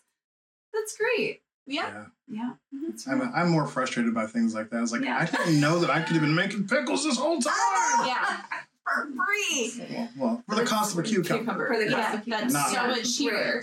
Yeah. And vinegar. Yeah. So, I absolutely love the like visuals you guys have created for your podcast, Thanks. but they're kind of misleading. Okay. When I went to your podcast to listen the first time, I was a little bit smacked in the face. It's like it's pretty heavy. Yeah. Like, Yeah. so Yeah. what? Like, can you give me like the vision behind your graphic design Mm. and what the vision for your show is, and how did those things come together? Whew, you know, like, we took those pictures last year. We've always wanted to It was a do lifelong dream. awkward pictures. Beautiful. And, you know, we were so heavily inspired by masterminds. And I love Zach Galifianakis. So, like, Kate McKinnon. we had an opportunity and it just manifested itself. And my friend is a photographer and she was like, I need you to come do awkward pictures for me. And I was like, say no more. And I texted her and I was like, it's happening, you know? And so like, we didn't know what each other was wearing either. I was like, don't tell me what you're wearing. Oh my gosh. It was element of surprise. And we just showed up and it was so great. We like videoed each other's reactions and it just went off. And so I actually was doing like little emoji characters at first Mhm. when I was creating it. And then I was going through my camera roll and I was like, oh my God, I forgot that we have these incredibly professionally done awkward photos. pictures. And like, it just fits. And I just felt like it totally captures like truly who we are as people. Mm-hmm. And I just think that once people like click in, they'll really see that like this is really dope. Like they're having really vulnerable conversations and this is really authentic. And they're also moms and creators and visionaries and awkward and ADHD and autistic, because I think too, like with looks, like people are so focused on looks and they think that like even like with autism or ADHD looks a certain way. You don't look like you have autism. I'm like, what does that look like? What you does know, that look like to you? That's a very 1998 statement. I hear to that make. about my son quite frequently. Yeah. Oh, he doesn't look like he has autism. Well, what is that supposed to look like? Yeah. Tell me. I mean, that would be like saying to someone like that, you know, like primarily signs with ASL or something. Like, you don't look like, you know, sign language. It's like, what? No. You know, it's you don't just look weird. Like you can't hear. Right. It's just a weird thing to Yeah. say to someone. So I guess I just really wanted to capture like our personalities like more than anything, because, you know, we've been shunned like so much in our life. And I'm just like, no. There's so much to us. Yeah. Yeah. We are real people who have experienced really hard things that are trying to figure out how to navigate through those. Mm-hmm. And we have stories to tell, things to share, things to talk about that people don't want to talk about, the uncomfortableness, while at the same time we use humor. Yeah. We're silly, we're goofy, and we are just, we're everything, you know, like in the best way possible. And so you wanted to show yourself, but your personality, not that immediate first thing that people usually see, and especially in our society, which is how beautiful they are. Like, oh, they're so beautiful. Like, you wanted to say, we're here, this is us. Yeah. But, you know, it really does, you know, desexualize the whole thing for really anyone. For sure. It's like, these people obviously have some interesting characters. Yeah. When you look at those photos, like, I think that they're hilarious, and I think that they're really good pictures also. I'm just like, I love this. And so like I, you know, immediately was taken with the whole thing. I was, you know, and it had nothing to do with like, oh, these beautiful women do this podcast. It was never had anything to do with it. Thanks. So I think that's really what I was trying to success. captivate with that. It's just being seen for like who we are. And I can't control how other people, you know, see us or view us or whatever. But like ultimately at my core, like I just want to show up as me. Like I don't want to like have to filter any of that out. Like this is who I am. And you know, if I ain't your cup of tea, just use that index finger, you know, keep scrolling. We have many different looks. You know, there might be times that you see me with braids. There might be times that you see me with purple hair. There might be times that you see me with multicolored hair, with no braids, or, you know, like. We just love to express ourselves in any way possible. I'm just going to be exactly who I am, and I'm going to do what I feel, and I'm going to look how I want to look. Because if you have a problem with how I look, that says more about you than it does me. Yeah. Because I'm perfectly fine. It's just projections. I'm fine with body hair. I'm fine with, you know, like all of these things. You're the one that's uncomfortable. So what about that makes you uncomfortable? Because it's not my problem. I will tell you, I'm not fine with body hair. Thank God I was born, like, I call myself a Brazilian hairless, even though I'm not Brazilian at all. But like if you look at my arms, they're so, for a man, I have very little hair. Yeah. Like I hate, like, I'm usually bald. Like, I like to be clean shaven most of the time. Yeah. Like, I just Is it a sensory thing for you too? Maybe. Okay. Maybe it is. I was just saying, It's like, okay, I have it a is, sensory thing. Yeah. Like, my armpit hair, like, I gotta shave it because, like, it feels like needles, you know? Yeah. I did let it grow. You did. I was so proud. Very proud of myself. I was so proud. But, like, then eventually it got too much, and so I actually shaved it in the other day. Like, I had to. Because you know. I think all my sensory things are just, like, low-key, so I'm just like, that's irritating. Yeah. But it's not like obvious enough to where it's like, I must get this off of me right now. Yeah. Like, I know how to pretend like I'm not having a sensory overload, even though on the inside I'm dying. Right. You know, we like, just had a conversation with like about socks, you know, Yeah. different types of socks, because she was trying to out me for my sock collection. But it's not just your sock collection. You change your socks like 100 times a day. look here, honey boy. Question. This is totally random, but there's a golfer. I can't remember who it was, but he talked about like one of the benefits of being sponsored by a clothing company is like he's like, I get to put on new socks every day. Oh like, does that sound like a dream to you, or is that just me? It absolutely does. Like, have you seen the socks at Target and Walmart right now? Like, full on like Harry Potter and like just Marvel socks. I just like the feeling of new socks. I do too. So like maybe that is like another like tick in the possibly autistic trait. Like, like that feels so good. I'm like, feels so good. And then there's some things that don't. Like compression. Cut it off. It's a tag. I'm like, you know, I have like tons of compression socks, like old lady compression socks, but they're cool. They got designs. They really are. Right? Yeah. Like I have some that have boom boxes on them. Yeah. Like stripes. Yeah. Rainbow. I have like French bulldogs.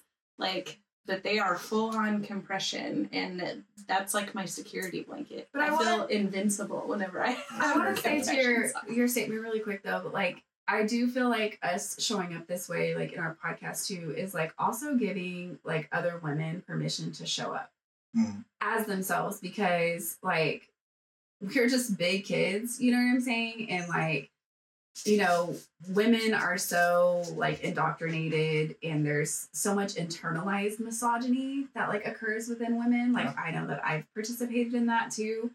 And so really just like wanting to like lift that veil of like saying like, no, like you can absolutely dress however you want to, man. Like you can, whatever feels good for you, whatever makes you light up, do that. Like the majority of my wardrobe is from Goodwill. You know what I mean? Yeah. Like just do whatever it is that brings you joy. If you want to wear, you know, like orange earrings, like pineapples, whatever it is, like just as long as it brings you joy, you know. And matching is not a real thing. It's not real. Like you don't have clothes to are match. meant to be worn. You don't have to match to be cute. Like I'm the queen of like mismatching colors and pattern mixing, and like I love it because you can wear a red shirt with purple pants and blue shoes and be cute. Like I used to do a thing I called power clashing whenever I used to work at a restaurant, and I would wear like a very patterned shirt with a different pattern tie. Yes. And I don't really accept that anymore. I'm like, that was a lot. Like sensorily, it was a lot. Like, so I don't know. Like I'm reconsidering it. Like I haven't made a decision. I haven't landed either way, but it's like, I was very confident about it. I was like, this is it. And generally anything that I thought that about in the past, it was not it. But what's crazy though, like, but it probably was. But it was until somebody told you it wasn't, and that's the thing that I've learned. Like so many things that like it was in my head. But so that's a good point. Like because I would enjoy things, but the moment that somebody told me that it wasn't okay or that I looked wrong, or like I remember, I will never forget it. I was like gonna wear this outfit the first day of 7th grade, and my mom told me that I couldn't wear white pants because it was like after Labor Day, and I was like, "What is Labor Day? Like why can't I wear white pants?" Like I didn't understand, and like now you told me not to, so I'm going to, you know.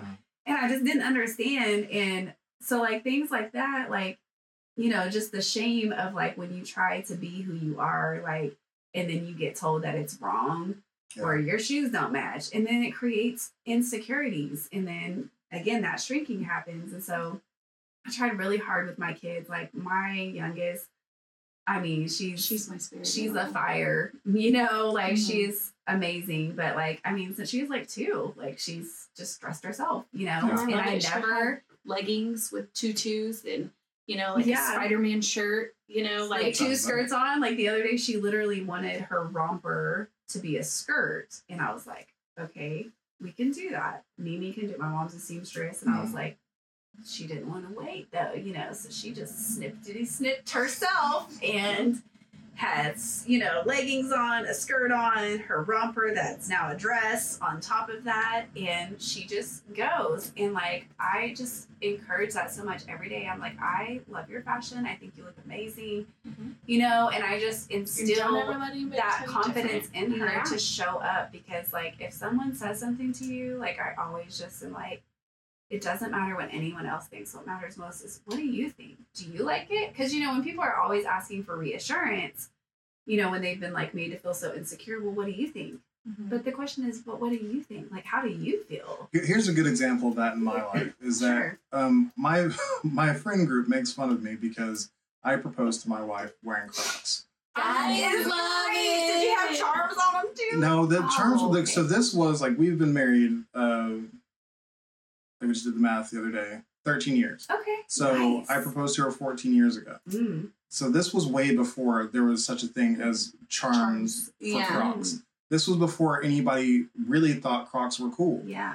So I was out there on my own with this thing. And like, then, we meet this group of friends, love them to death. They're like, you proposed in Crocs. I'll be like, sure did. And now Crocs are all the rage. Yeah. Like, You started that. See, and I try to take credit for it, and they're like, no, you didn't.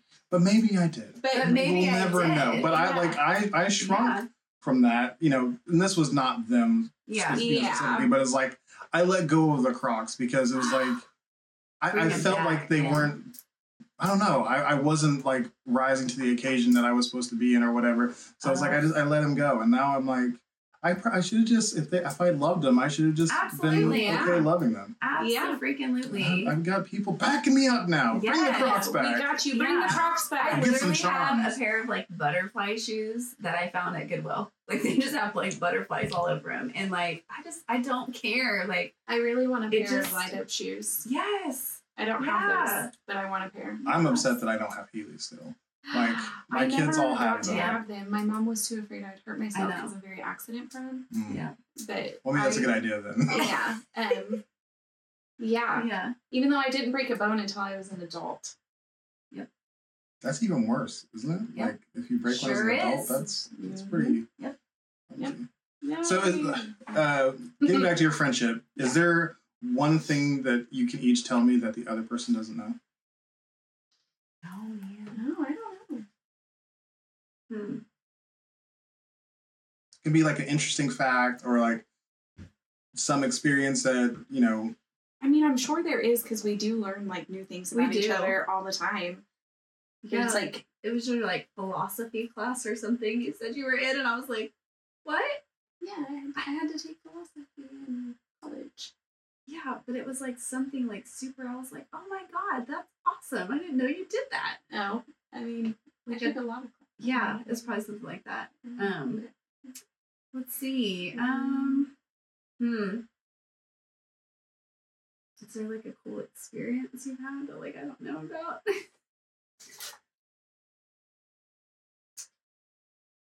I don't know. The only thing, I don't know why this is what I think of, and I don't know if you know this, but like whenever I was a kid, I went to Frontier City for my birthday with a group of friends from school that weren't really my friends. They were more like my bullies, but I wanted them to like me. Yeah. And I poured water on this guy's head because he was bald. And I got in trouble and I had to sit out the entire, like, my birthday at Frontier City. And I ended up not even getting to do anything. And I had to watch all my friends who weren't even really my friends enjoy my birthday. Who instilled that punishment? My mom. Wow. So that's kind of actually a really traumatic experience. Yeah. I don't know why that was what came to my brain, but it was. I missed like a lot of birthdays as a kid being in trouble. Wow. Like my mom would like ground me from my birthdays. I think there was like 2 or 3 years that I was like grounded, like genuinely. Wow. Like consecutively. Wow. She would let me dress up for Halloween and I would get excited and then tell me that the only thing I could do is sit on my grandma's porch and hand out candy. Dang. Because my birthday is like 3 days before Halloween. So Halloween's my favorite holiday. It's soul crushing. Yeah. Your birthday is like 7 days after mine. So I loved it. Are you Scorpio too? I'm a cusp. So Scorpio Libra cusp. Oh, nice. So are you like on that day Well, it's like depending on which like chart you look chart at. you Like look at. I move back and forth, Mhm. but My youngest is a Libra. I'm a Scorpio. I definitely exhibit traits of both. Yeah. So I'm like hardcore Scorpio. Yep. Except I'm not a jealous person. So that was one of the Scorpio traits that people always talk about. Unless someone called me their best friend. Yeah, that I'm was. just kidding. I feel like that might be true though. Yeah, Like, that. Oh, you We see, had- I released that. Yeah, You know what I'm saying? That was the whole thing. Yes, but if someone Like, you can't tell me nothing about her because that's my best friend, not your best friend. She's my best friend. I think you were looking at jealousy wrong because this is your person. You're Yeah. thinking about your spouse or whatever. It's like, no, this is where your jealousy would be. Yeah. It's like, Yeah, maybe you are a jealous absolutely. I mean, yeah, but not like, I don't know. I'm trying to think of something that you may not know. Now I don't mind if people call her their best friend because person. Yeah. See, even that right there is still like a little bit of latent jealousy. It's like I think that's healthy jealousy. I think there's a healthy amount of saying like you can say whatever you want Yeah. because I know the I truth. know. Like I've got the You should probably look at her and conversations. like, yeah, go ahead, girl, talk Yeah. about it like she's your best Oh friend. yeah, she loves you. Right? Yeah. What about you? What about the new person you met this week? You know? I secretly be wondering too, like these new connections like I make and like I'm like so excited to tell her and I'm like, I wonder if she's secretly like plotting their revenge, you know? No, like, I I'm just actually kidding. get really excited Yeah. because I'm like, oh, I want to meet new people because I'm not good at meeting people. Yeah. Like, because I'm literally like an introverted extrovert. And so, Yeah. like, I don't just walk up to random people and start talking to them. But Sometimes she does. I mean, it depends. It's more on, like compliments though. yeah, You know? like I I'll love your hat. You yeah, know? like I'll compliment people, but Yeah. I'm not gonna just start like full blown conversations. And then That's she'll call more me. of a thought that you're Yeah. putting out, not an Yeah. actual like trying to make a connection. Correct. Right. Like, but she'll call me Yes. and be like, "Oh my gosh, I met this lady, and I ended up going over to her house because I bought something from her, and we talked for like 3 hours." And I'm like, in my brain, I'm like, "How do you do it? Like, what? Yeah. Like, this is like a superpower." Yeah. Like, I don't know. Like, Well, if you can't think of anything, like Yeah. you can think about it and Okay. we come back to it later. It's Okay. totally fine because what you just brought up makes me think of a question I had, which is like, do you guys make space to allow other people into your like very Yes. close? yeah. So do you have Yes. other friends who you like?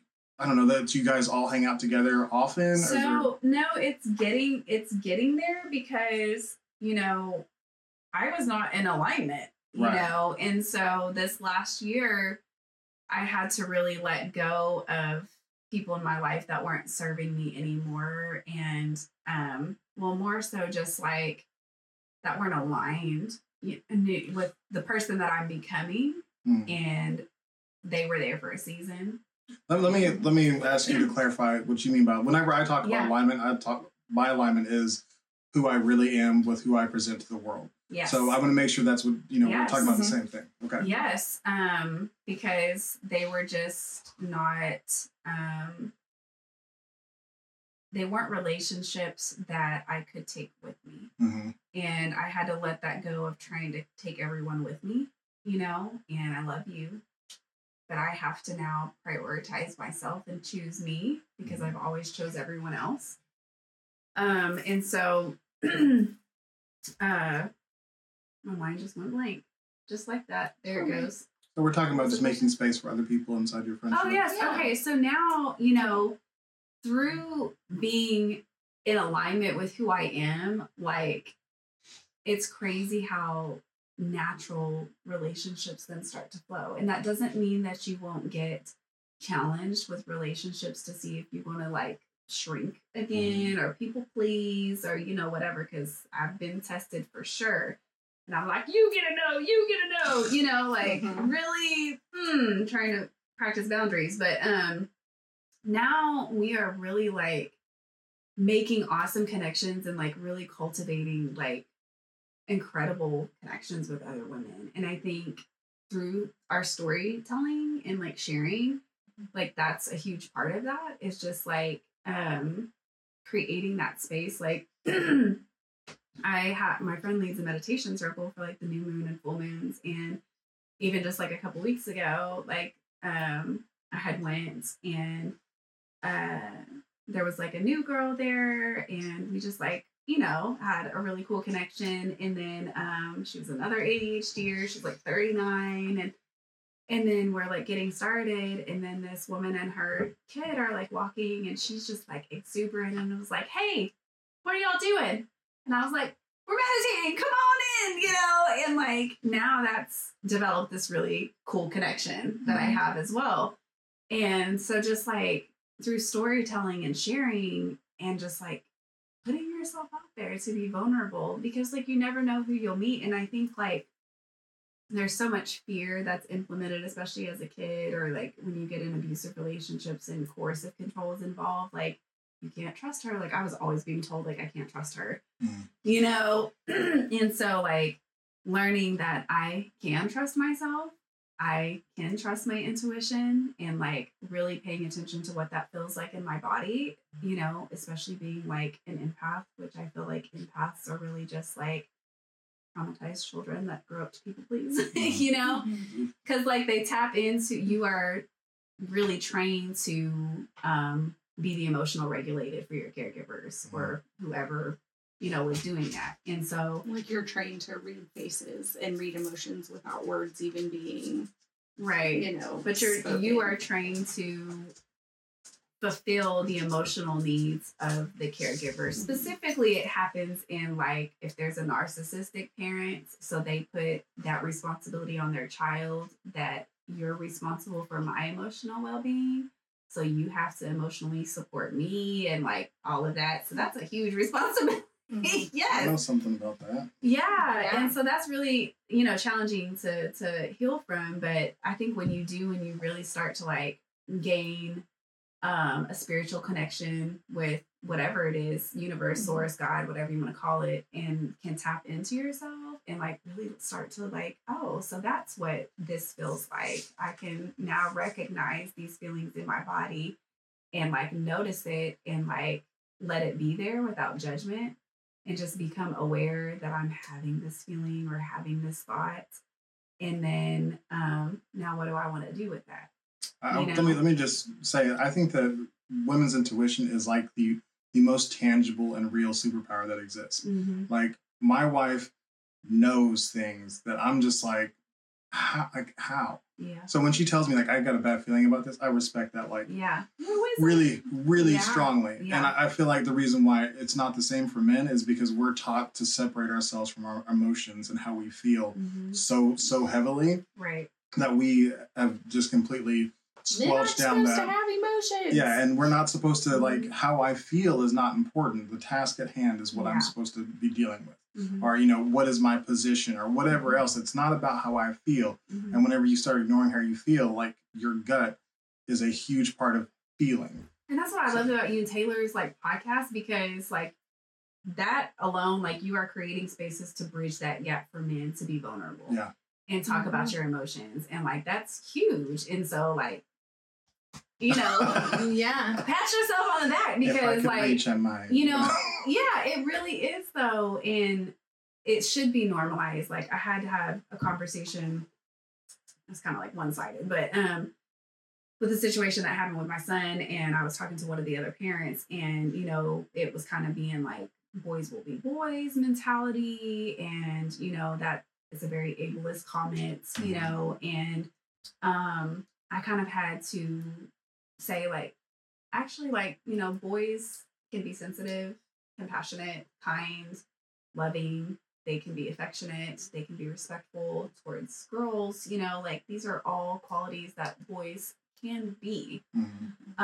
So it's not just limited to like, well, boys don't tell each other they love them or their hair looks nice. And I'm like, but actually they can, and like that should be normalized. And so, later on, like that is something that like we're both actively like working towards, is like at some point, helping to get on these like school boards and stuff where we are implementing that type of change, like helping with like redefining these systems within our education that aren't taught that, because it's like our children are around our educators just as much as they are us, like for literally the majority of the day.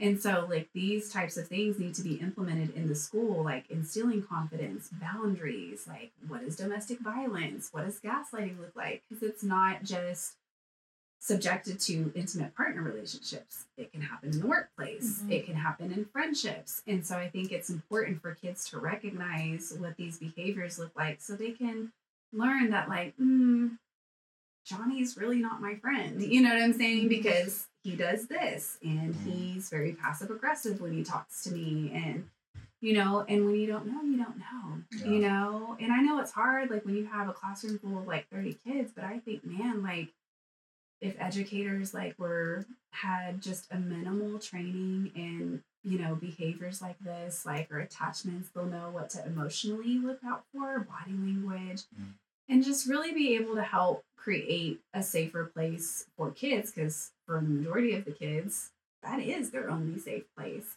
So if you walk into a classroom and you're like, you're amazing, you know, and like start giving them mantras and things to say to take home with them and empower them if they're going home to a place that is where they're being disempowered, that's huge. You don't know the impact that you're making. You know, whether they take it or not, like, is up to them. But, you know, I feel like it's very impactful. You know?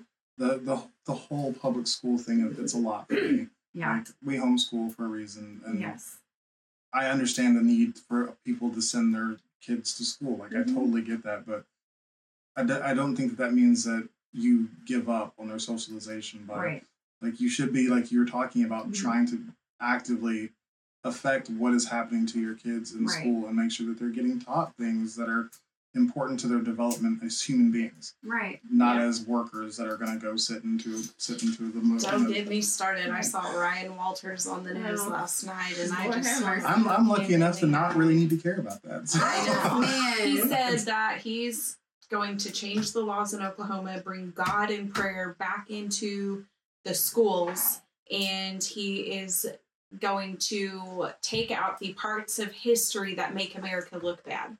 That's wild. That's like... But this is where you see narcissism at a political level. Yes. And that's important to recognize. We're going to get rid of indoctrination by indoctrinating you. Something that we like better. That's better for white America. Like, great, here we go again. Like, don't love the narrative that's happening at the moment. Yeah, that's a whole... It really is. And even with us, like, as white mothers raising Black children, that's another conversation, because that's a deep one. We have to parent our children differently, you know, and like, they're not going to learn those things in school, you know, and especially like with my son, like the majority of his friends are white and he's autistic. And so like recently, like he was being referred to as like monkey in like group chats, and like, granted they were friends. Yeah. Wow. And like, but he didn't know. I mean, and I'm hoping that they didn't know either. Like, and they didn't either. And that's where, like, again, grace and compassion comes in, because you can teach and educate in a loving way. Like, hey, this is actually a racial slur, and it's not okay to be referred to or call anyone that. But me and those parents might be having a fight. Yeah. Because generally that's where it comes from. But that's what's really hard, is that like, some parents aren't going to be in a receiving space, and no one ever wants to hear that that's their where child... the narrative of boys will be boys, right, that she was talking about earlier. But like that's where that comes from, is because like, it is hard for parents to have to be told something about their children that is uncomfortable. Yeah. But it has to happen. And like, I think that as parents, this is where community happens, because if you can have uncomfortable conversations and like communicate things lovingly with your children, like, isn't that better for everybody? Yeah. You know what I'm saying? But there's some parents that aren't willing to do that. And like, that's your prerogative. You know what I mean? And it's not really, though. But it's because you're affecting everybody. It is by bringing, you know. But you can't control that. You know what I'm saying? I know. And that's hard. It really is. Like, you can only do your part, and you know, if you speak on it, and you know, that's what it is. You know what I'm saying? But this is why, like, school systems, I think, really need to have these types of conversations, and bullying, and, you know, because that's huge, you know, bullying alone is really huge. And so just reminds me of the time that I got a phone call about Malachi being mean to a girl and made her cry. I'm sorry, is your son's name Malachi? It is. So before I met my wife, I had decided that I was going to name my son Ty Malachi. Oh, like, wow. I was that's it. That's what is going to happen. She's like, nope. And so when we had our first son, actually when we got our dog, he became Ty. Like that was our first animal, and Malachi ended up never being a name that we used at all. So I'm really glad that somebody used it out there. And, I love it. I spelled it differently than how it's spelled in the Bible, so it gets mispronounced a lot. But yeah, That's how Siri says it. You know, and then he has like the most plain. Yes, absolutely. He has like the most plain Jane middle name that I found a way. Straight back that way. Yeah. But no, he has the most plain Jane middle name, but I found a way to spell it to make it different. What's his middle name? James. James. Oh. Okay. How did you spell James? Jaymz. Okay. There's a high possibility that usually when somebody takes a unique spelling, I'm gonna be a little annoyed. I actually like that. Like that's pretty cool. I actually seen that because I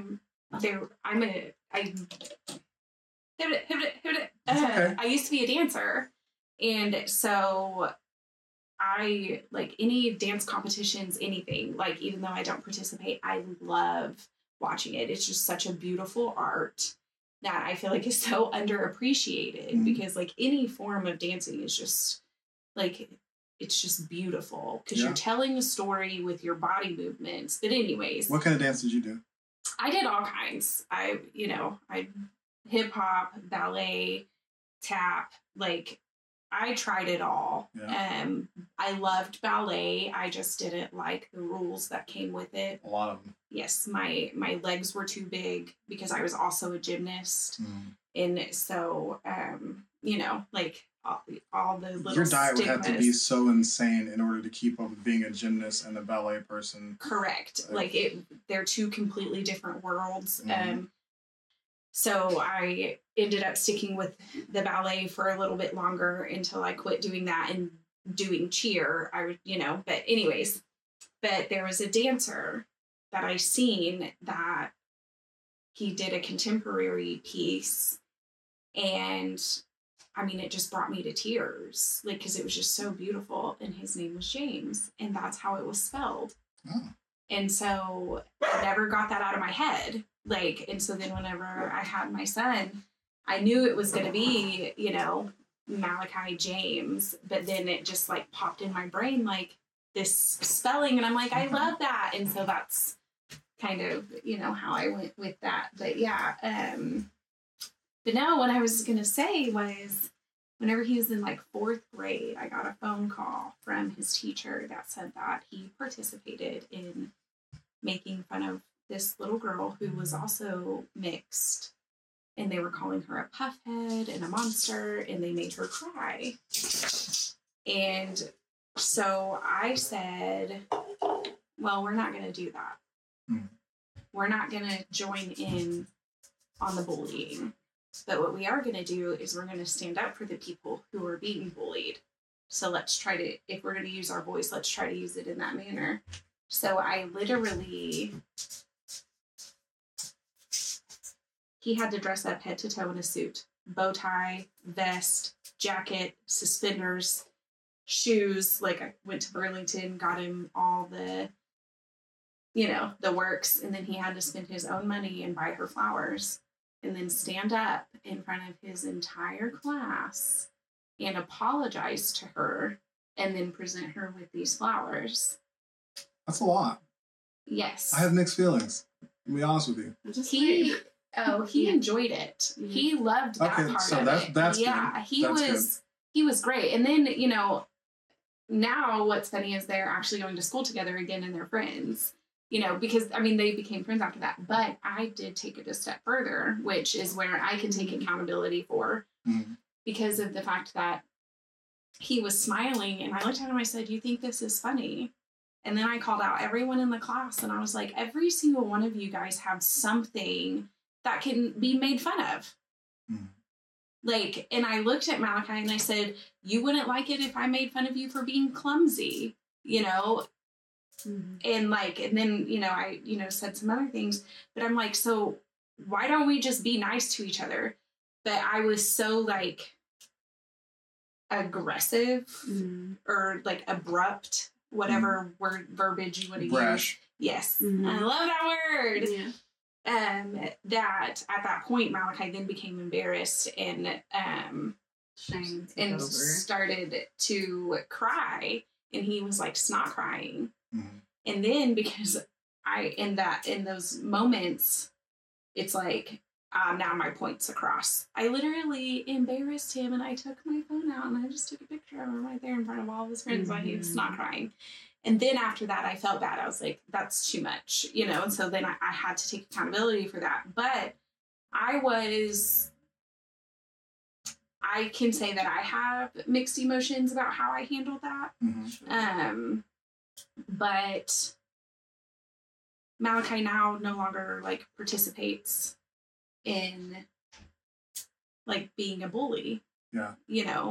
Like after that, like the next year, I was getting phone calls like, there was this kid, Malachi's not in trouble, but I feel like I need to let you know, there was this kid and this group of kids was like picking on him, and Malachi stepped in and, like he was taking up for them and, blah, blah, blah, blah, blah, blah. And they ended up getting in a tussle and, tussle's a funny word. But anyways, and so like, and he's so compassionate and he has such like a large heart, but like I knew that like whooping him wasn't gonna like, because I'm like, one, not only did you make a person cry, but you made a little girl cry who is very similar to you. She has the same struggles that you do, But that's also what we were taught, is that like if a child does something and they're violent towards someone, then it's our natural reaction to then become violent with them as a disciplinary action. Which makes little to no sense. No, it doesn't. And it's more, you're being an authoritarian and you're trying to gain power and control. Which and you're reinforcing violence as a solution. You right. are. Yeah. Yes. And then the primary source of connection is then fear from the parents. So when parents talk about, like, well, my child respects me. No, they fear you. There's a difference. A child respects you when they have a secure attachment with you. So like I just want to and then that's where my initial pushback was, is that the shame factor is also a very strong tenet of how I was raised. Is being embarrassed was a way of punishment. If it wasn't the physical violence, it was, we're going to embarrass you in front of your friends or whatever. Right. And that's something that, like, when I talk about authentic leadership, one of the main things, like one of the focuses, praise in public, like feedback in private. I'm not even going to say punishment in private, feedback in private. Yeah, like I that's love that. that's something that I try to do with my own children. Yeah. It's like, of course, once again, these are all theories that I'm trying to apply to my life, but I'm not perfect. Yeah. But I don't think that I would have felt right. Yeah. Saying that in front of a whole class, but I like having him apologize. I think is something that's totally like all of it. I think is good, except for the whole it being such a public thing. Yeah. Yes. And then especially like where you started to feel bad, I'm like, oh, that breaks my heart. Yeah. And that's one thing I can say about me and my kids is because I was parenting how I was parented. Yeah. And then I started coming into awareness of like, this is not okay. It didn't do any good for me.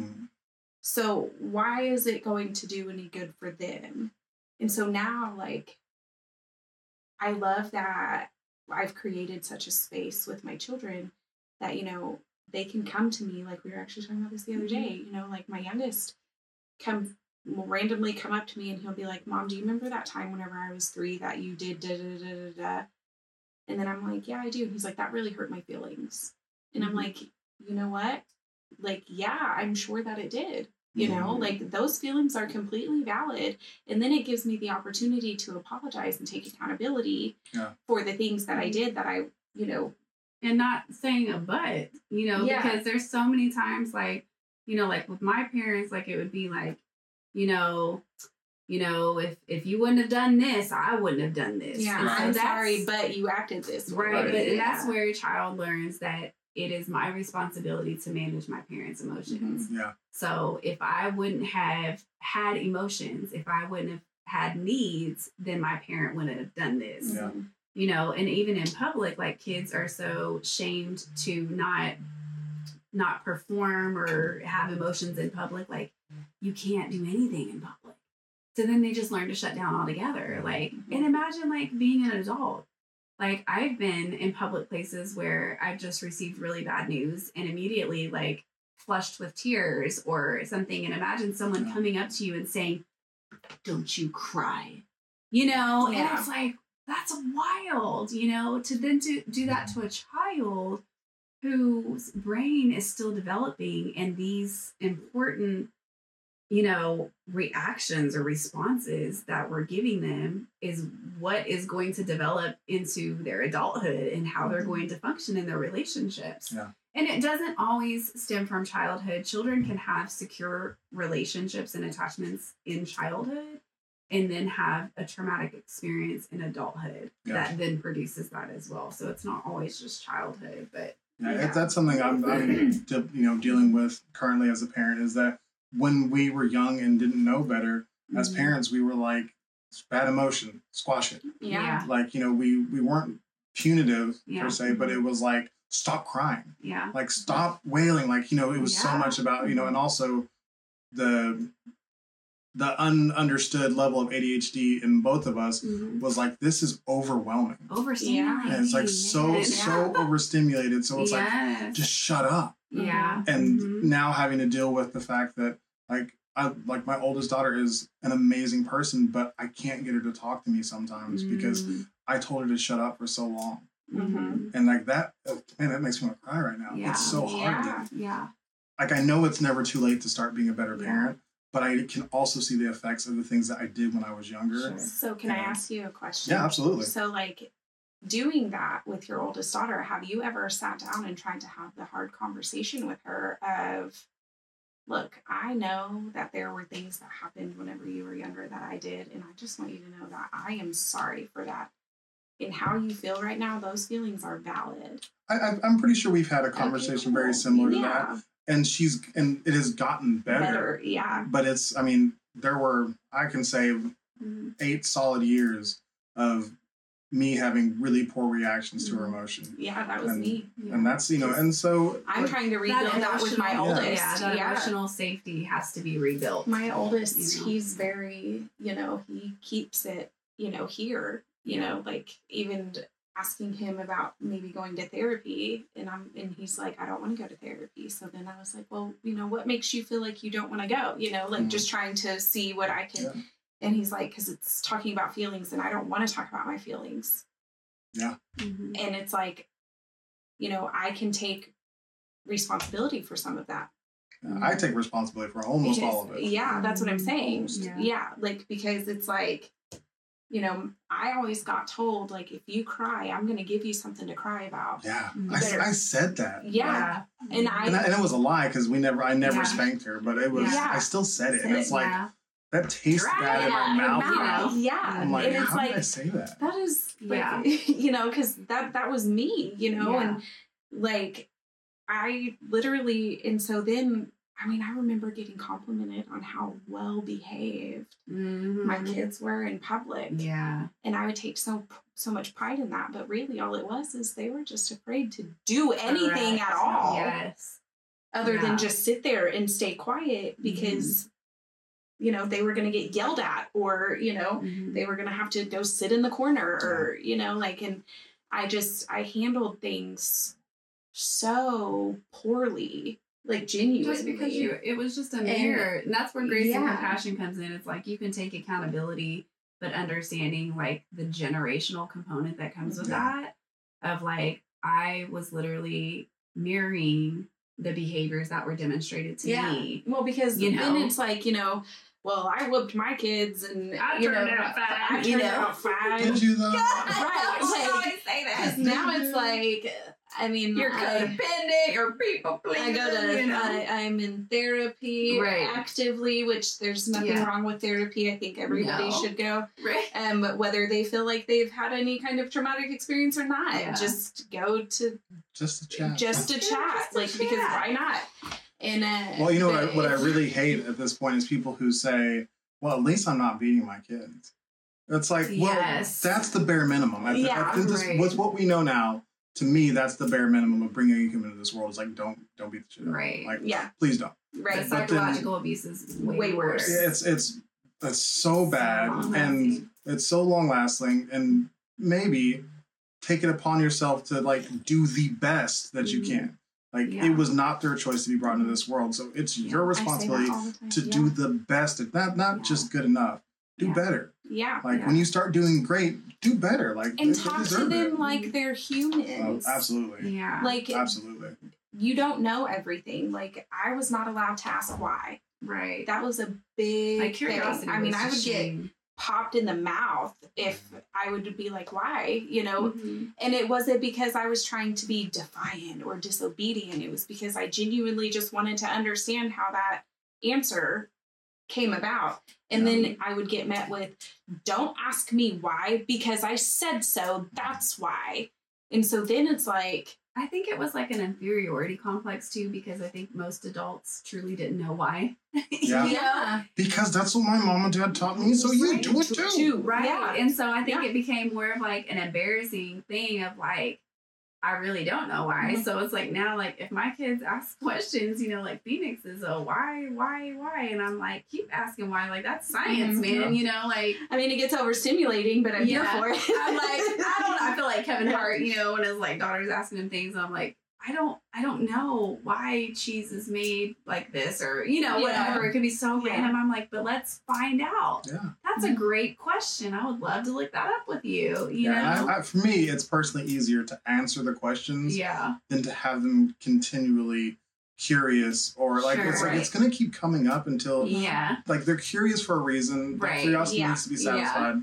In some way, like let's just answer it. Well, I can't do it while I'm driving, so that's why I'm like, See, well, when we get help, we're gonna Google it and find out. That's something I was grateful for my dad for because, you know, my dad was the passive parent, my mother was the disciplinarian, you know, all of that. But I would ask my dad anything, and he would have an answer. Was it the correct answer? And would I learn that it was not?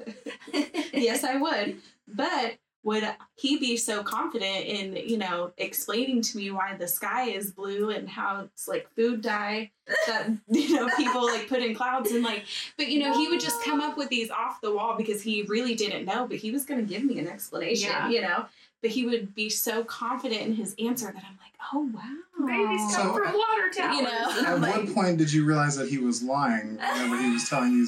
Whenever I would go to school and tell my teacher, or, you know, and then, you know. Your dad's a liar. Yeah, and then it's like, well, no, actually, you know, the sky is blue because it's the reflection of the water, you know, so it just, and I'm like, huh.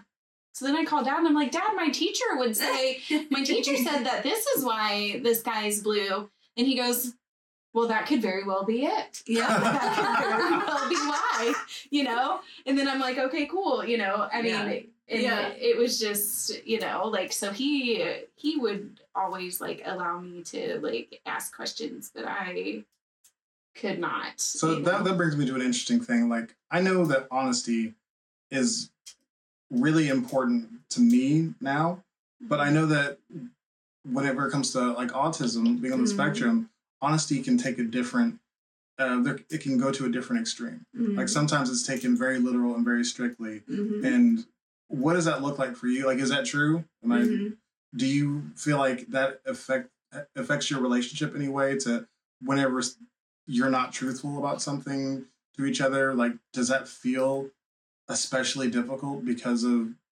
the relationship between autism and honesty? Oh, I think that's hard because, like, that's something that I'm still healing and having to regain trust with myself because I was taught not to trust myself for so long, and like the people around me were dishonest. So like, and I wasn't being honest with myself because I was told to shrink, you know, and you can't be that. And so, dang,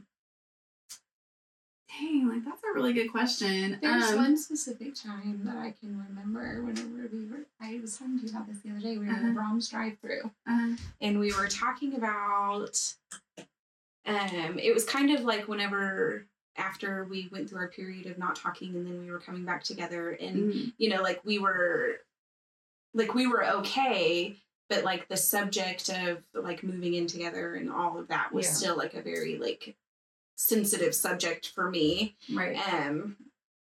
And you were talking about us like living together or whatever, and I made a comment about like, but what happens if you find somebody else? And you're like, I don't want to find anybody else, and blah blah blah blah blah blah. And then I was just kind of sitting there like, okay, you know, because at that moment, like I was still like resentment. Yeah. And but then like it was a few minutes later, you were like, I have to be honest.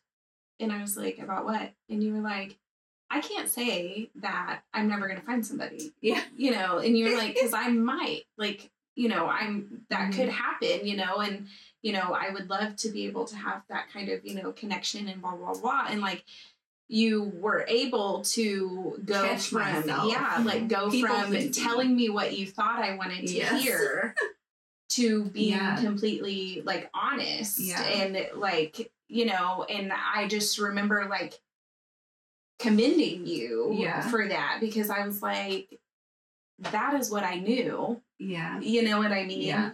And so like in that moment you were no longer like just trying to appease the person you were talking to. You were being true to yourself. Well, like now, like I've always appreciated honesty, but because I'm like hypersensitive, that's really hard for me, because I would always like take like honesty as like something wrong with me, or like I would internalize it and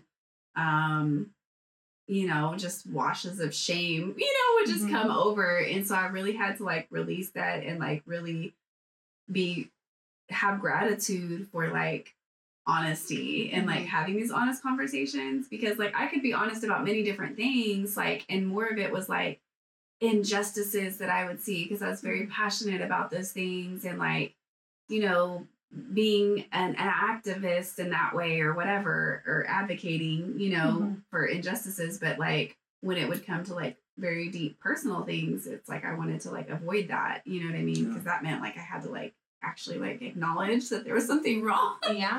You know? Do you think that you talked about pathological avoidance before. Do you think the people pleasing is more connected to the pathological avoidance or to the shrinking from trauma? Or is it both? I think it's probably a combination of both, but probably more from insecure attachments or like anxious attachments, because like you get that from having kind of like a hot and cold relationship with your caregiver. Like they may be like loving you 1 minute, but then they might withhold affection from you if they're angry or your needs aren't getting met. And so, you know, then that develops as an anxious attachment because you don't know what to expect. So then you learn as a child that, well, if I do these things for mom or for dad, that makes them happy. So I just want to make them happy. So then I learned to self-abandon and not have needs, because now I've learned that if I have needs, it's going to be met with, why can't you buy your own tampons? Yeah. Well, I'm 11. You know what I mean? I'm sorry. Like, I didn't know I was going to bleed, you know, but like, you know, things like that. So I do think it has a lot to do with the attachments that are created at that age that develop, because I learned very early on to people please, man. Like I had to be on my P's and Q's at all times. And then in friendships, I just wanted to be liked. Like I just wanted people to see me. And so if that meant self-abandoning and, you know, whatever I needed to do, but it was really hard for me to keep secrets, you know? So then I became the tattletale. And especially like if it was friends that were doing things to like put each other in harm's way, that was really difficult because I was trying to do the right thing, but then the right thing was met with shame. Yeah. And then I was like exiled from the group, you know, and now you're the tattletale and, you know, we can't tell you anything. And it's like, but you're like making each other pass out on recess. Like, you know, I remember that phase. You know, like, it's we're around just the like same age. I remember that. weird things, man. And I was like, nah, that's not right. You know, I asked because like I went through a long period of lying. As soon as my wife would like call me out on something, Yeah. I'd say like, she's like, "Did you just look at that girl?" And I'm like, "No, like lie to her face because I wanted her to not be upset." Yeah. And it's something that could have been a really small deal if I'd just been like, "Yeah, I really wasn't even paying attention to her. Like I just, I get my attention grabbed really easily." Yeah. But that was never a conversation I would be willing to have because I'm like, what if she gets upset, and then what if she gets really upset, and then what if she leaves me, and and that took me a long time to. It's just weird because I never considered myself to be a people pleaser, but I masked my behavior to try to fit in all the time. Yeah. I lied to try to keep people from being upset at me. It's like, oh, I was a people pleaser. Yeah. Huh. Interesting. Yeah. So I'm learning a lot about myself. Yeah. Yes.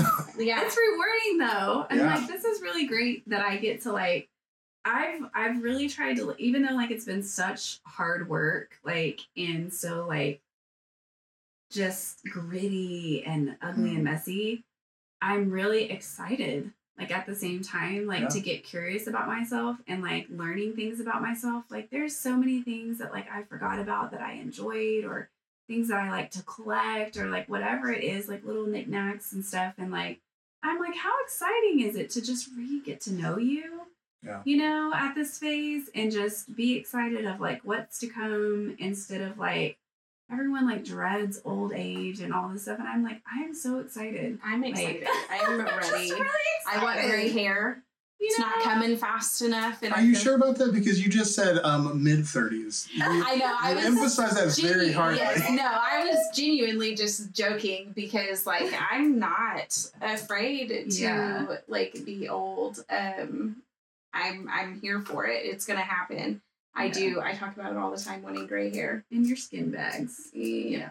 In your skin, you're looking forward to the skin bags. Like I am all about being happy the age I am right now. Yeah. Like I don't want to like be younger. I wish I had my younger body that I didn't take good enough care of then, so I felt better now. Yeah. But outside of that, it's like I don't wish for the time whenever I was so immature and I was so brash and so like made so many bad decisions. Yeah. But I also want to take my time and enjoy the process to get to the time where I'm old. Being present. Like I'm all It's a about real being beautiful present. thing. Yeah. But I kind of want to go back to what we were talking about, because I was going to say, like, whenever I was a child, I lied.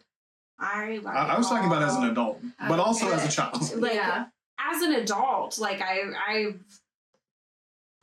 mean, I really just kind of say what I think, but like as a child, but I did that because I wanted to not get in trouble.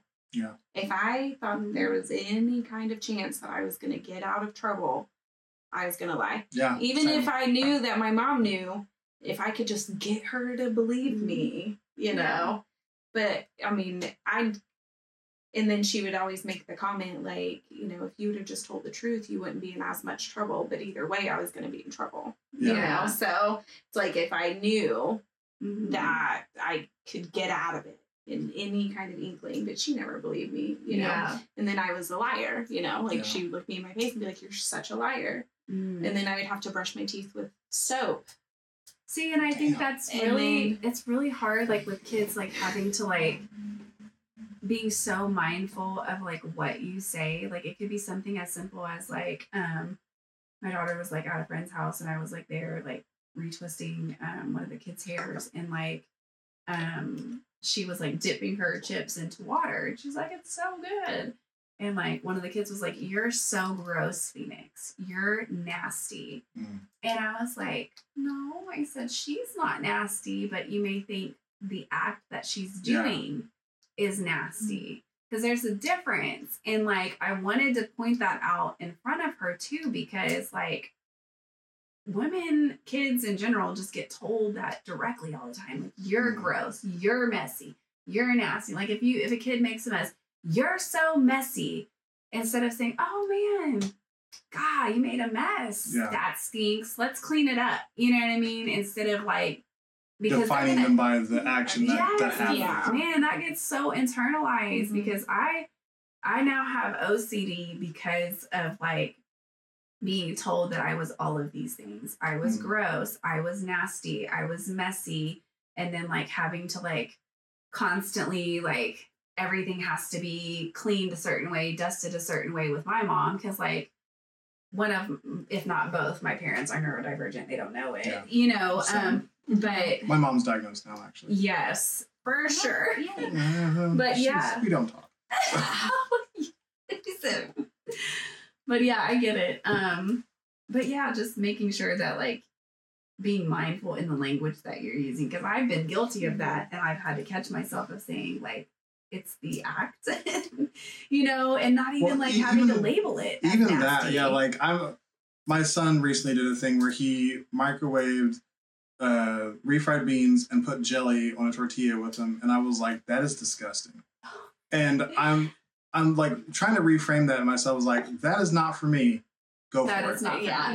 you do you. Yeah, you do you. Like, I'm trying to reframe that stuff because for one, I think that my middle daughter is going to be like some sort of like insane chef when she grows up, because she puts together the most random combinations, and sometimes it's genius. Yes. And sometimes it's not for me at all. Yeah. But you know, like I want to encourage that creativity, and saying stuff like that's disgusting and exploring is gonna hinder that. Yeah. And it's I mean, being a parent is a lot of responsibility. It really is. You can never know how much weight a certain word that you say is going to carry.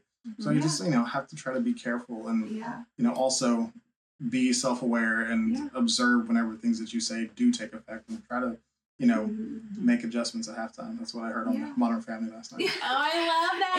And that's how you learn that you're creating secure attachments with your children when they feel safe enough to explore and do those things. Like that's a sure sign of like my kid feels safe to be themselves around me. They feel safe to try new things. Like those are all signs of like creating secure attachments. So my youngest is like I swear he's gonna be a chef, because he's all about like he'll make it, and especially if it's mac and cheese involved. Oh my god, anything that's mac and cheese. Anything. I call him the mac and cheese connoisseur. He will try any kind of mac and cheese. And if he doesn't like it, he will tell you that it's disgusting. This does not work. Yeah, no. Like, I had a friend one time that was so excited talking about I made this mac and cheese and I really want Brayden to try it. And so I tell him, I'm like, okay, like, so-and-so's going to bring over some mac and cheese. And he's like, okay.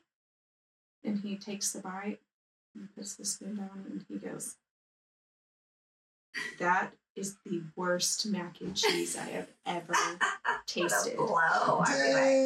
So then I taste it and I'm like, it actually tastes pretty good. But there was garlic that was put in it. There was all these extra ingredients that for him is like, too much. This is mac and cheese. It is not necessary to add just these you're breadcrumbs. too far away from the traditional of what mac and cheese is. Yeah. But he did make a mac and cheese pizza all by himself. Went to the store, got the ingredients.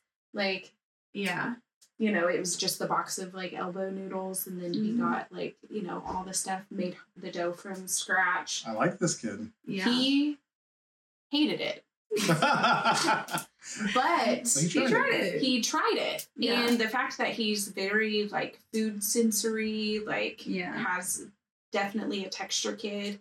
Anytime he tells me he wants to try something, like whenever he wanted to make Cheeto Puff sushi rolls, it had avocado and Cheeto Puffs on the inside. I'm like, I will go take you and get you whatever that one go you over? want. He did not like it.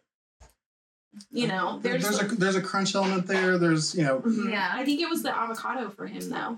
Yeah. Too much. So he's not an avocado person. We did go to a restaurant once and he wanted to order guacamole, and I was like, he's ordering guacamole. Like, because I'm like, he's trying something new, and so he of course hated it. But I encourage. I'm like.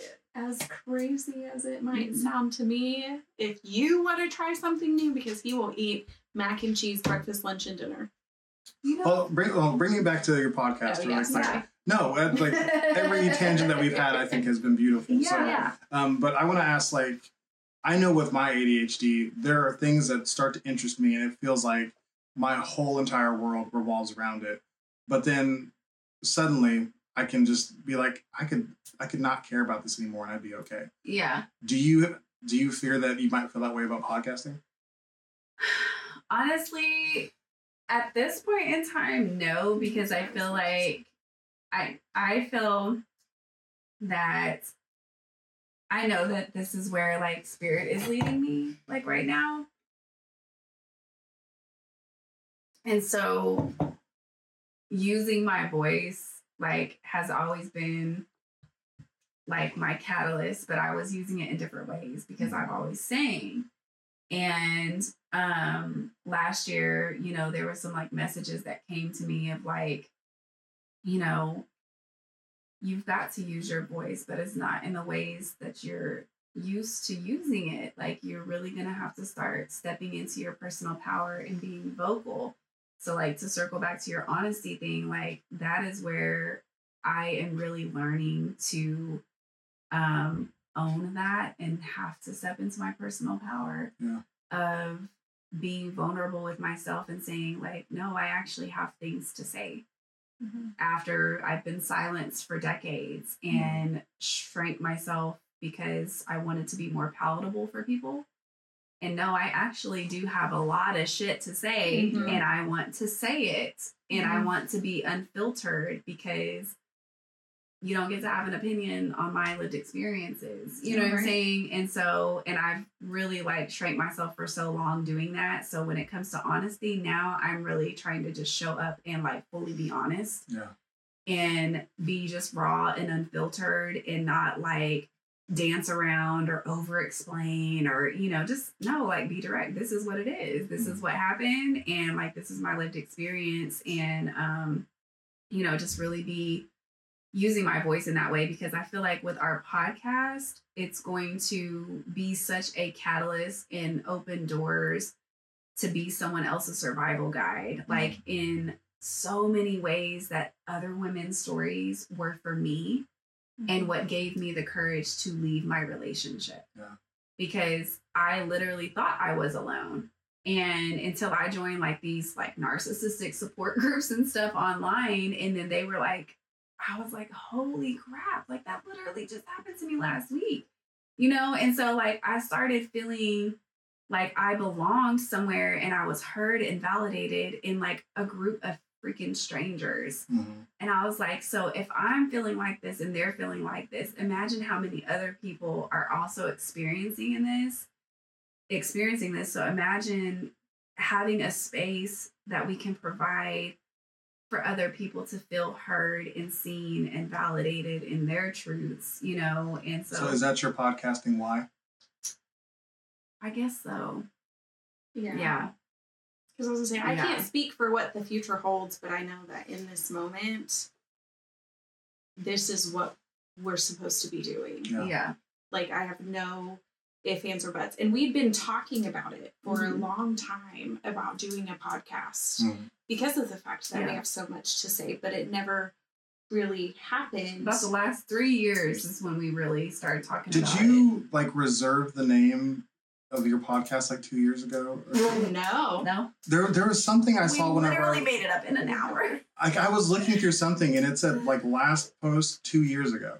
And I was like, what? Like, I wonder why they started 2 years ago but didn't release anything until now. So I originally had a podcast. I had started a couple years ago, and what's crazy is I started this podcast whenever the first time I came back into my relationship. And I was like, we're healing our relationship. And I was like projecting all of these, like, you can heal from domestic violence too, even though like that's not what I was saying. But I was really giving that false narrative of like, look at what we're doing. And I wasn't being honest with myself, but I was projecting so outwardly, like everything was fine, everything was okay. And, you know, within a month that I came back, like it wasn't, you know, but I had to keep that up. But I was so committed at that point to my own healing journey because I had already started going to therapy that I was really like actively trying to heal in a space where I was being hurt and broken. And I created that. I guess that was like a way for me to talk about things and give other people hope. Meanwhile, like I was still trapped. You know what I'm saying? So it was a really weird place to be in. Did you get rid of that podcast? Like, did you delete it or? So I did. I was like, you know what? Like, I don't want to have to like create like another one. And I was like, I really would just like to utilize what I've already built, and we can just change the name and things like that. Cause I never planned to have like an individual podcast again. Right. This was something that now at this point I just saw us doing together, and I was like, so let me just take these spaces that I've already created, and instead of letting them like go to waste or delete them, I will just rename them. We can switch everything over to Marvelous Masonic Muggles and just do that. Were there any followers or anything left over from the other podcast? I'm sure there were. So that's something I guess I really haven't like checked. Yeah, You know? I'm a nerd about the numbers. Like I Yeah, check my okay. stuff way too often. Yeah. Like, so that's a Yeah. question just out of my nerddom. Yeah. Like, curious as to whether you got any feedback from somebody who Yeah. followed before and was like, "Hey, I feel like this product is much realer than what I got before." Yeah. That'd be interesting to hear. Yeah, I'm not sure. I think everybody now is just like, you know, excited. So I'm just anxious for us to just kind of get our foot in the door. And, you know, I just think that even if one person hears it, we're making a difference, you know? So I was going to ask you, what is your measure of success for your podcast? Oh my gosh. So to frame it properly, my measure of success was originally if I can help one person. Yeah. Then I got some feedback telling me that a couple people had heard me and it helped. So then I was like, okay, well, I've done that already. So now my goal is to help as many people as possible. Right. But I also want to be savvy enough to be able to position myself as an authority and authenticity to re-retire my wife back into being a full-time stay-at-home mom if she wants to do that. Yeah. Like right now, she's got a virtual assistant business that is, you know, it's not like super taxing on her, but she would like to not have to work. And I would love to be able to give her that. I love providing for my family. Yeah. Right. So that's my goal. Yeah. What's your success metric? Like, what does it look like when you're successful in this business? I mean, I do feel like that's kind of a loaded question, mainly because I really am just trying to think about like now, because I know if I hyperfixate too much on like what things could look like, then that's whenever I'm gonna go down a rabbit hole of like all the things that could go wrong, and you know, then start doubting myself and all of that. But I mean, I think that being financially successful is the first thought that came to mind. like is a goal of ours. Like, yes, we want to help people. We want to share our stories. We want to, you know, create a community, but we would also like to be able to be, you know, just having that energetic exchange, you know, for once of like, to now value myself and know that I'm worthy of this reciprocation and I'm worthy of being paid for what I do. Yeah.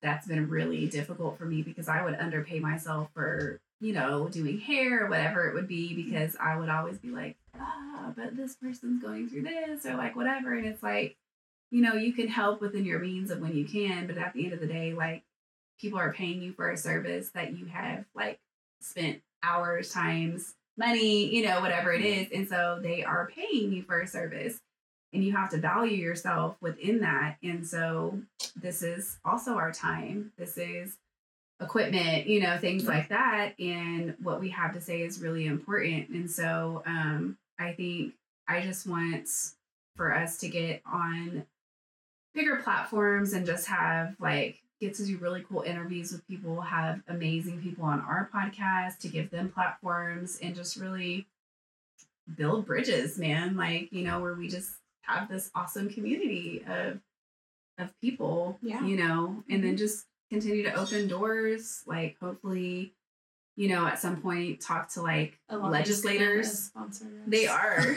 We're manifesting and Duluth it. over here. Yes. Yes. Sponsorships. Yeah. But where this becomes like an income where we can just truly just, because we have other things that we're a part of, like earthly missions of helping to heal like Mother Earth's chakra system and, you know, things like that. And so we really want to have like the means to be able to travel and do that work and create healing in other spaces and have like, you know, like healing retreats even, you know, like me as like a Reiki healer, like that's something that has been so profound in my life and helped me heal so much childhood trauma. And so I just want to utilize the gifts that I've been given and do what I can, Just to give you a little bit of, unsolicited advice. I love it. Don't be too afraid of looking into the long term, because some of the things that I found researching long term actually made me really hopeful, because 60% of podcasts don't make it past the 3rd episode. Mm-hmm. And 90% only produce less than 3 episodes. And then after that, 90% produce less than 20 episodes of that remaining amount. So just as soon as you get past that first 20 episodes, you're in the top 1% of podcasts. Wow. Like just by attrition. Yeah. So it's the perfect example of just keep going. Yeah. Yeah, just keep going. And we literally, like I said, I have no plans of not, because I have a lot to say. Yeah. I have lived a long life in my 35 years of living, almost 36. Mm-hmm. And I have a lot that I want to talk about. Yeah. There's so much to talk. Even as you were talking about being, neurodivergent and being a parent, that's a whole conversation that I'm so ready to have, of just being honest about how raising neurodivergent children too, and being neurodivergent is overstimulating as hell. Yeah. Mm-hmm. It's a lot. It is a lot. It's so a lot. And when you're also having to reparent yourself, and then parent your children with these same tools that you're trying to learn, that is really, you have to practice. And you're going to fail. It's inevitable, you know what I'm saying? And when you can recognize that, admit it, acknowledge it, take accountability, do your best not to do it again, but it's just so challenging. And I know, I had severe postpartum depression and didn't even know it, because I had to keep going, because I had 4 children that were depending on me. I had a spouse that was an absent father and an abusive person in the home, and I couldn't need anything. You know what I'm saying? Yeah. I couldn't ask for anything. And I felt like a bother if I asked for help, and that's how we were all made to feel in the home. And so having to do that alone was really, really challenging. And then living a life of chronic pain and having multiple surgeries and all of this stuff on top of that, no one was there for me during that time. So that was I didn't have a choice, but to keep going, because I had littles that depended on me, and so I just think talking about those hurdles is really important, because there's so many things that I think as parents, we're just so afraid to say the wrong thing. I know I have been, because you don't want to get judged, you don't want to get shamed. And I don't want to have to feel like that anymore, because I feel like that's such a prison, and I want to release that, because it's very helpful to just have these honest conversations and be vulnerable about things that are hard. Mm-hmm. Yeah. They're just hard. And to share that with someone and have someone validate that and say shit, I know how you feel, man. That's rough, there's just so much love and belonging that gets created as a result of that, and to me, that's intimacy, man. Just really getting to connect with someone on that level, just someone to say, I see you. Yeah. I hear you, Are there any realities about being on the other side of having launched your first couple of podcasts that you've been surprised about? Has anything caught you off guard? I did not realize this was going to be the case. It's a lot of work. It's it's very taxing. Mm-hmm. It really is. It's a lot. The editing is very long. There's, because of certain situations that we can't publicly talk about right now. There's a lot being put on you. Yeah, there's a lot being put on me. Because of some personal things that I'm currently in that. I'm kind of having to take the high road in that sense of because I know that this isn't going to be forever, and that. So you're talking about your work split is very heavy on you right now. Yes. But it's something that you guys have talked about. Yes. And it's an understanding. Correct. So that's a partnership. It is. That's beautiful. It is, and that is a part of being in a partnership, because there's going to be times like a person is only going to be able to bring 30%. You know what I'm saying? Mm-hmm. So that's why I have to make sure my cup is always overflowing. You know. Yeah. So you get that. You know, yes, but that's hard because I do have children, and you know we're living with my parents. You know, and so like we don't really have our own space either. So like just having to be creative to find spaces, and like we've been recording in my childhood bedroom, you know, so it's so great. But I think it's been a lot challenging for me because my body is healing. You know, my nervous system is trying to come back to a parasympathetic state, and that's a long journey. Mm-hmm. And when I have children that are still in active trauma, and we're still in the middle of court litigations and stuff, like I have so much going on. Yeah.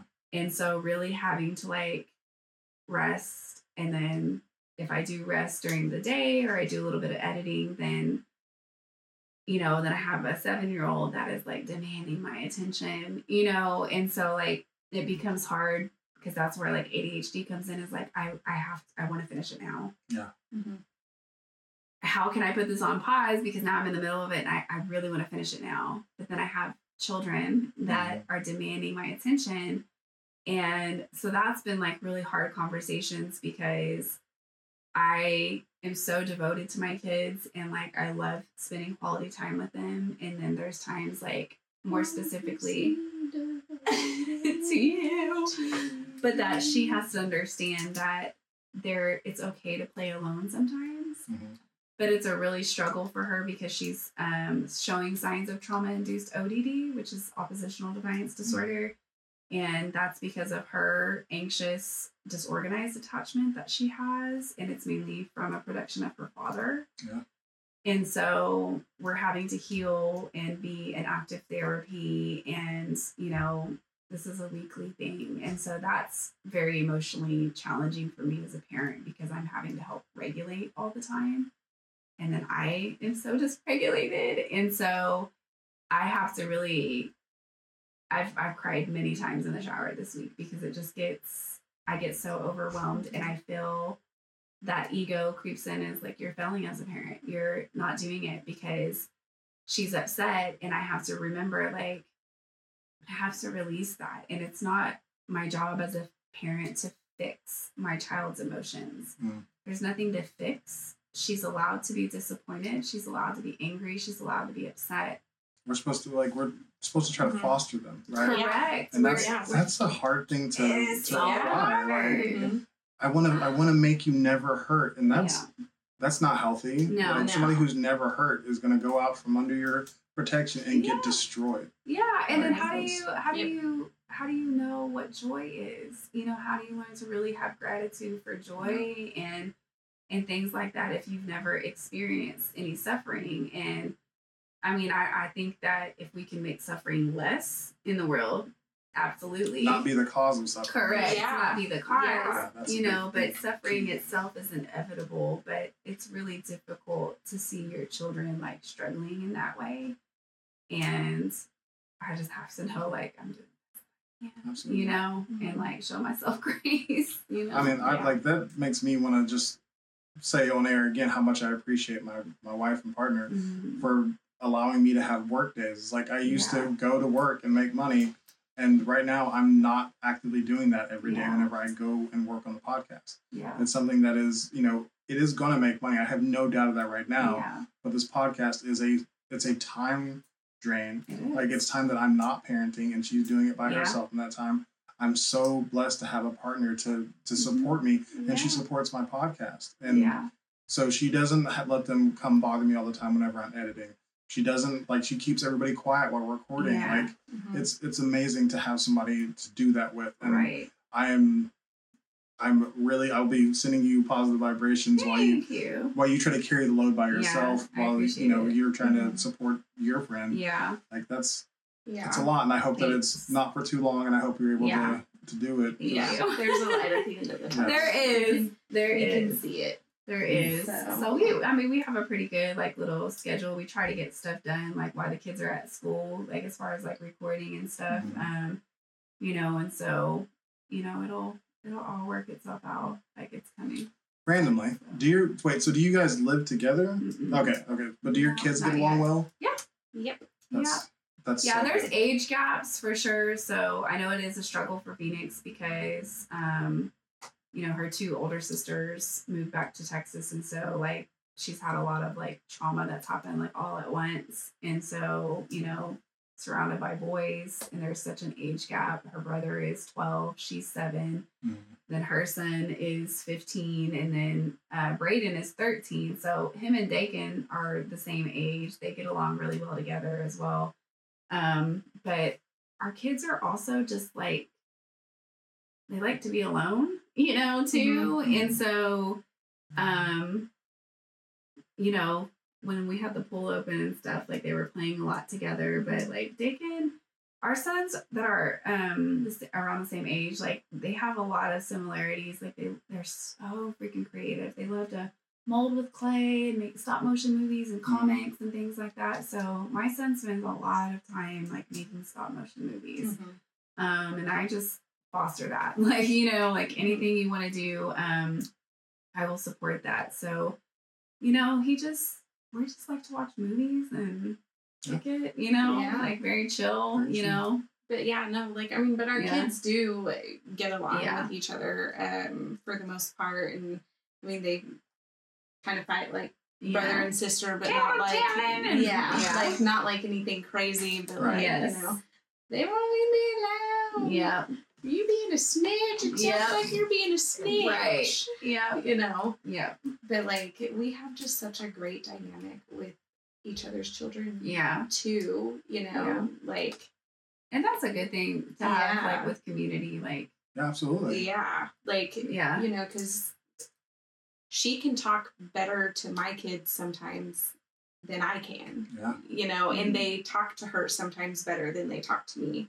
And so it's like we're really like good at being able to help each other in that way. Like navigate. And, it's like, and that's a beautiful thing, like, because sometimes if Braden gets mad at me and he doesn't want to talk to me, like I look at her and I'm like, and so, she and giving the kids like an option, like there's more than one safe space. Because like not every child is gonna want to go to their parents for everything, and that's okay. And so like just letting kids know that like you have more than one safe space, because in a lot of homes that like have like abuse or whatever, that becomes like you got to keep the secret, and like don't talk about it. And so kids really don't have a safe space, to talk to, and plus you don't want to feel like a burden to somebody.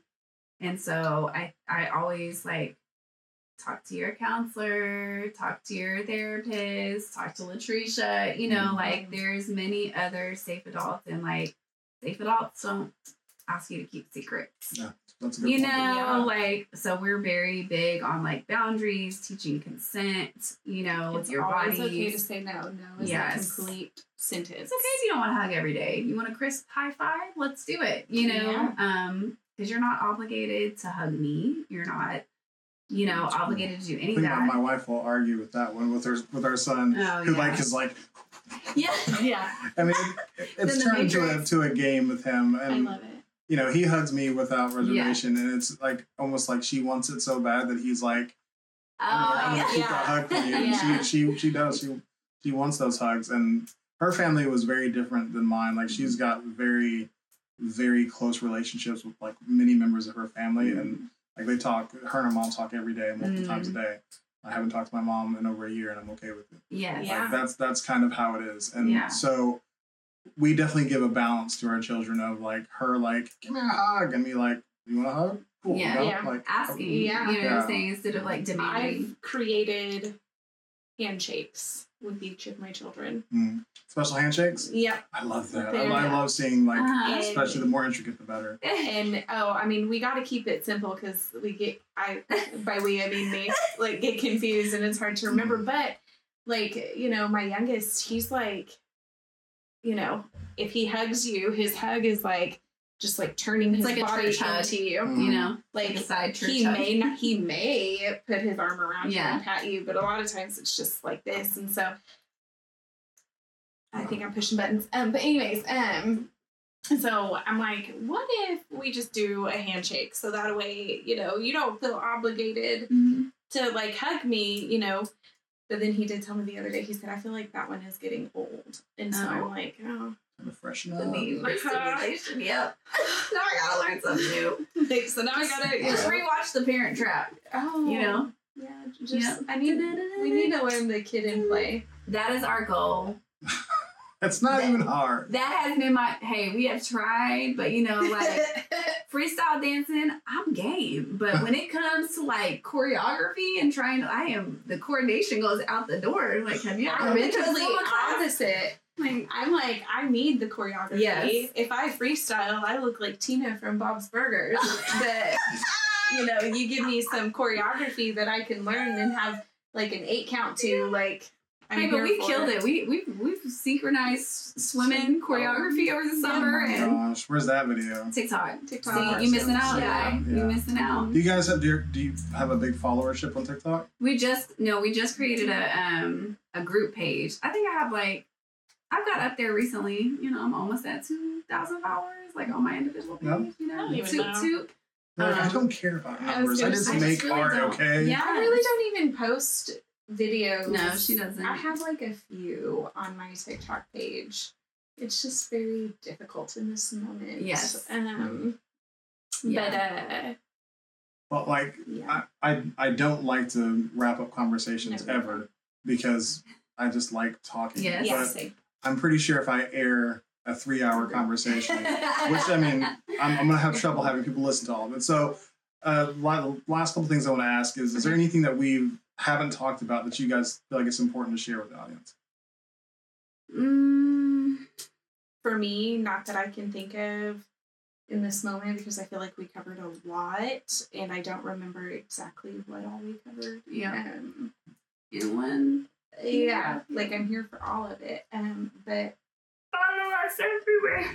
you know. Oh yeah, we'll it's definitely just- talk about that as well. Yeah, like it's just, you know, like we've said 100 times, like, you know, we Yeah. have a lot to say and we love hard. We don't judge. We, you know, we're a safe place. Yeah. And that's what, you know, that's what we're gonna be. That's what we're here for.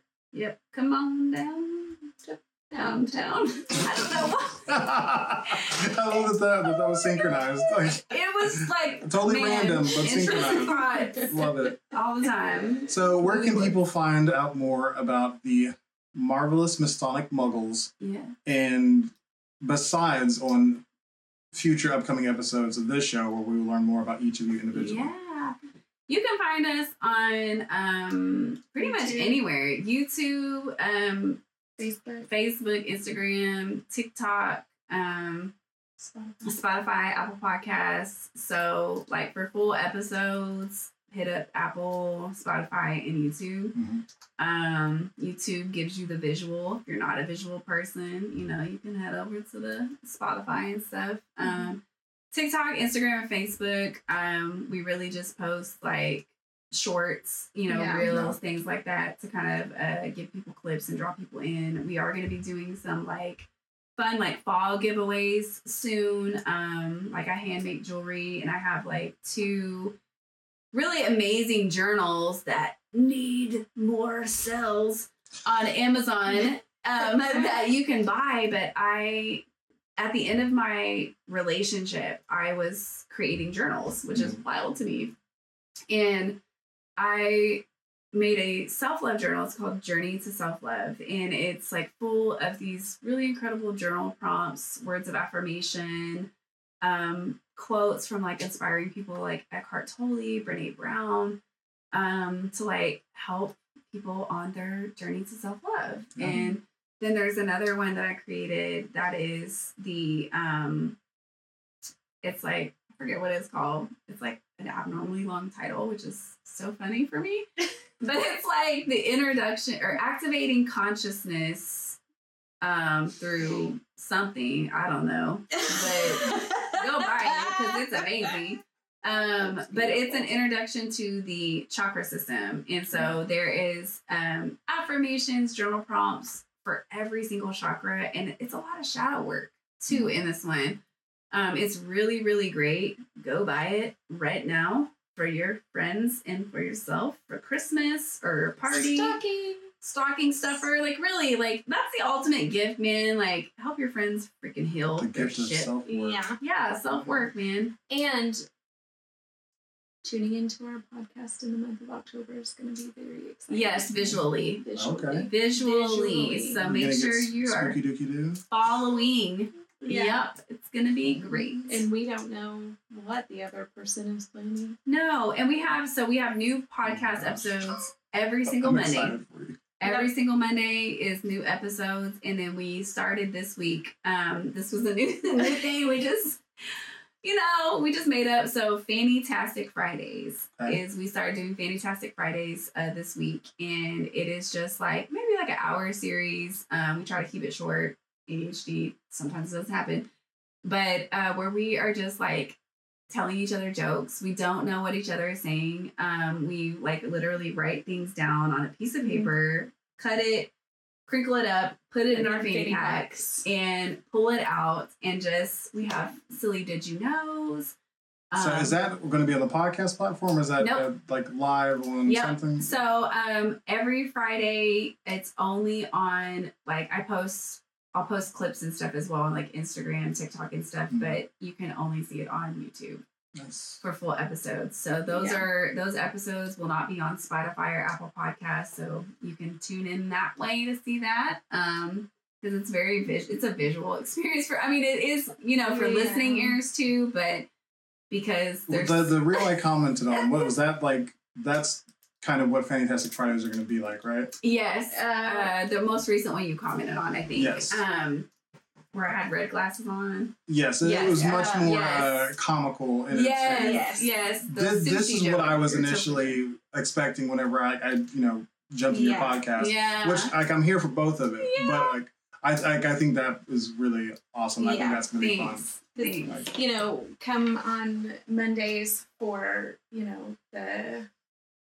the really nitty gritty, which we still joke. We lightly joke. We still have lighthearted, but it'll be our, more serious topics, and stuff like that. And then on Fridays, ending the week with just a lighthearted laugh. Love that. Laughter is healing, man. It really is. I've actually been like mentally exploring doing some sort of live something just to like.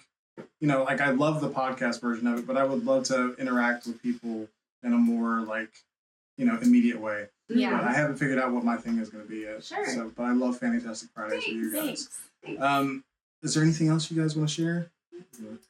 No, just follow us, sponsor us, everyone. Love donations. Anyway, tell your friends, tag people, share, like, comment, subscribe. Which, you have been especially great at that for me. Like, you've been probably the most vocal supporter, and we just met each other, and I love that. Like, I've been trying to do the same thing for people for, like, especially like the last 3-4 weeks. Is like I was spending so much time promoting my own thing, and it didn't feel super great. I was like, this is exhausting. I don't love it. I found that I'm much more excited to talk about other people's stuff. Yeah. And if there are people who've been on the show, I'm happy. Like, I'm more than happy to share their thing because they took the time to have this conversation with me and create content for my audience. I want to lift them up as much as possible. So like, I think that's more of what I'm going to do a lot more of is just like shout out other people. That's exactly how I feel. I love, like, I just get so much joy out of like seeing other people like do their thing and like succeeding. And so I just want to like share it. And so plus like you have really good content. So thank you so much. Awesome. I appreciate it. Yeah.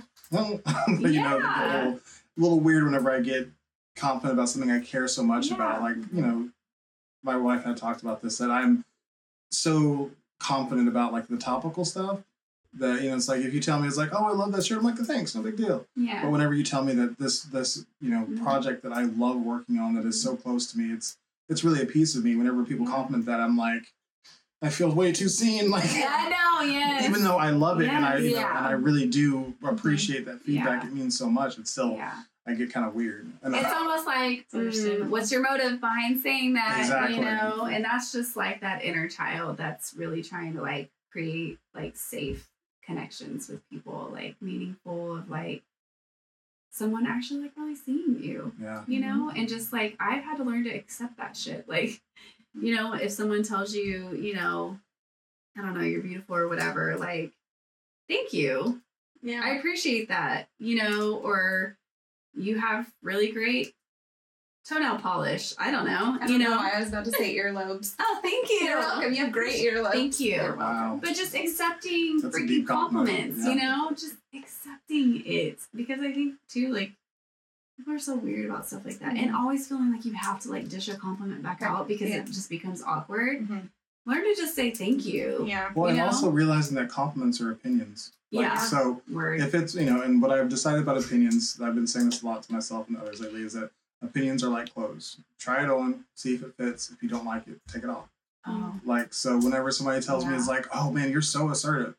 I'm like, do I like that as a thing? Like, Mm. yes, I do. Like, I do want to be considered assertive. So, Thank either you. way, Yeah. thank you for the compliment. Wow. But if I don't like it, I'm going to say thanks. And I'm going to try it on, like, no, I don't really like that about myself. Like, Mhm. that's not something I want Yeah. to foster in my Yeah. in my soul. So I'm just going to say, take that one off and, Yeah. you put it in the good one. The good one. I'm putting that on the good one. bag. Donate it. Yes. Yeah, that's a good one. Yeah, and that's, I like that. that's been really helpful to me because I don't know, it's hard to think about all the opinions that have been put towards me, all the ones that exist as, for Black men, like ones that Sure. exist for people with ADHD. There's so many different opinions. Yeah. And if I try to wear them all, I'm going to go crazy. Yeah. So it's just like putting on an outfit. That's like, gonna get heavy too. It's going to get you know? real heavy. Mm-hmm. All right, I'm going to wrap it up. Thank you. So thank you again to Maralen and Latresha for being such great guests and being vulnerable in our conversation, because it has been amazing.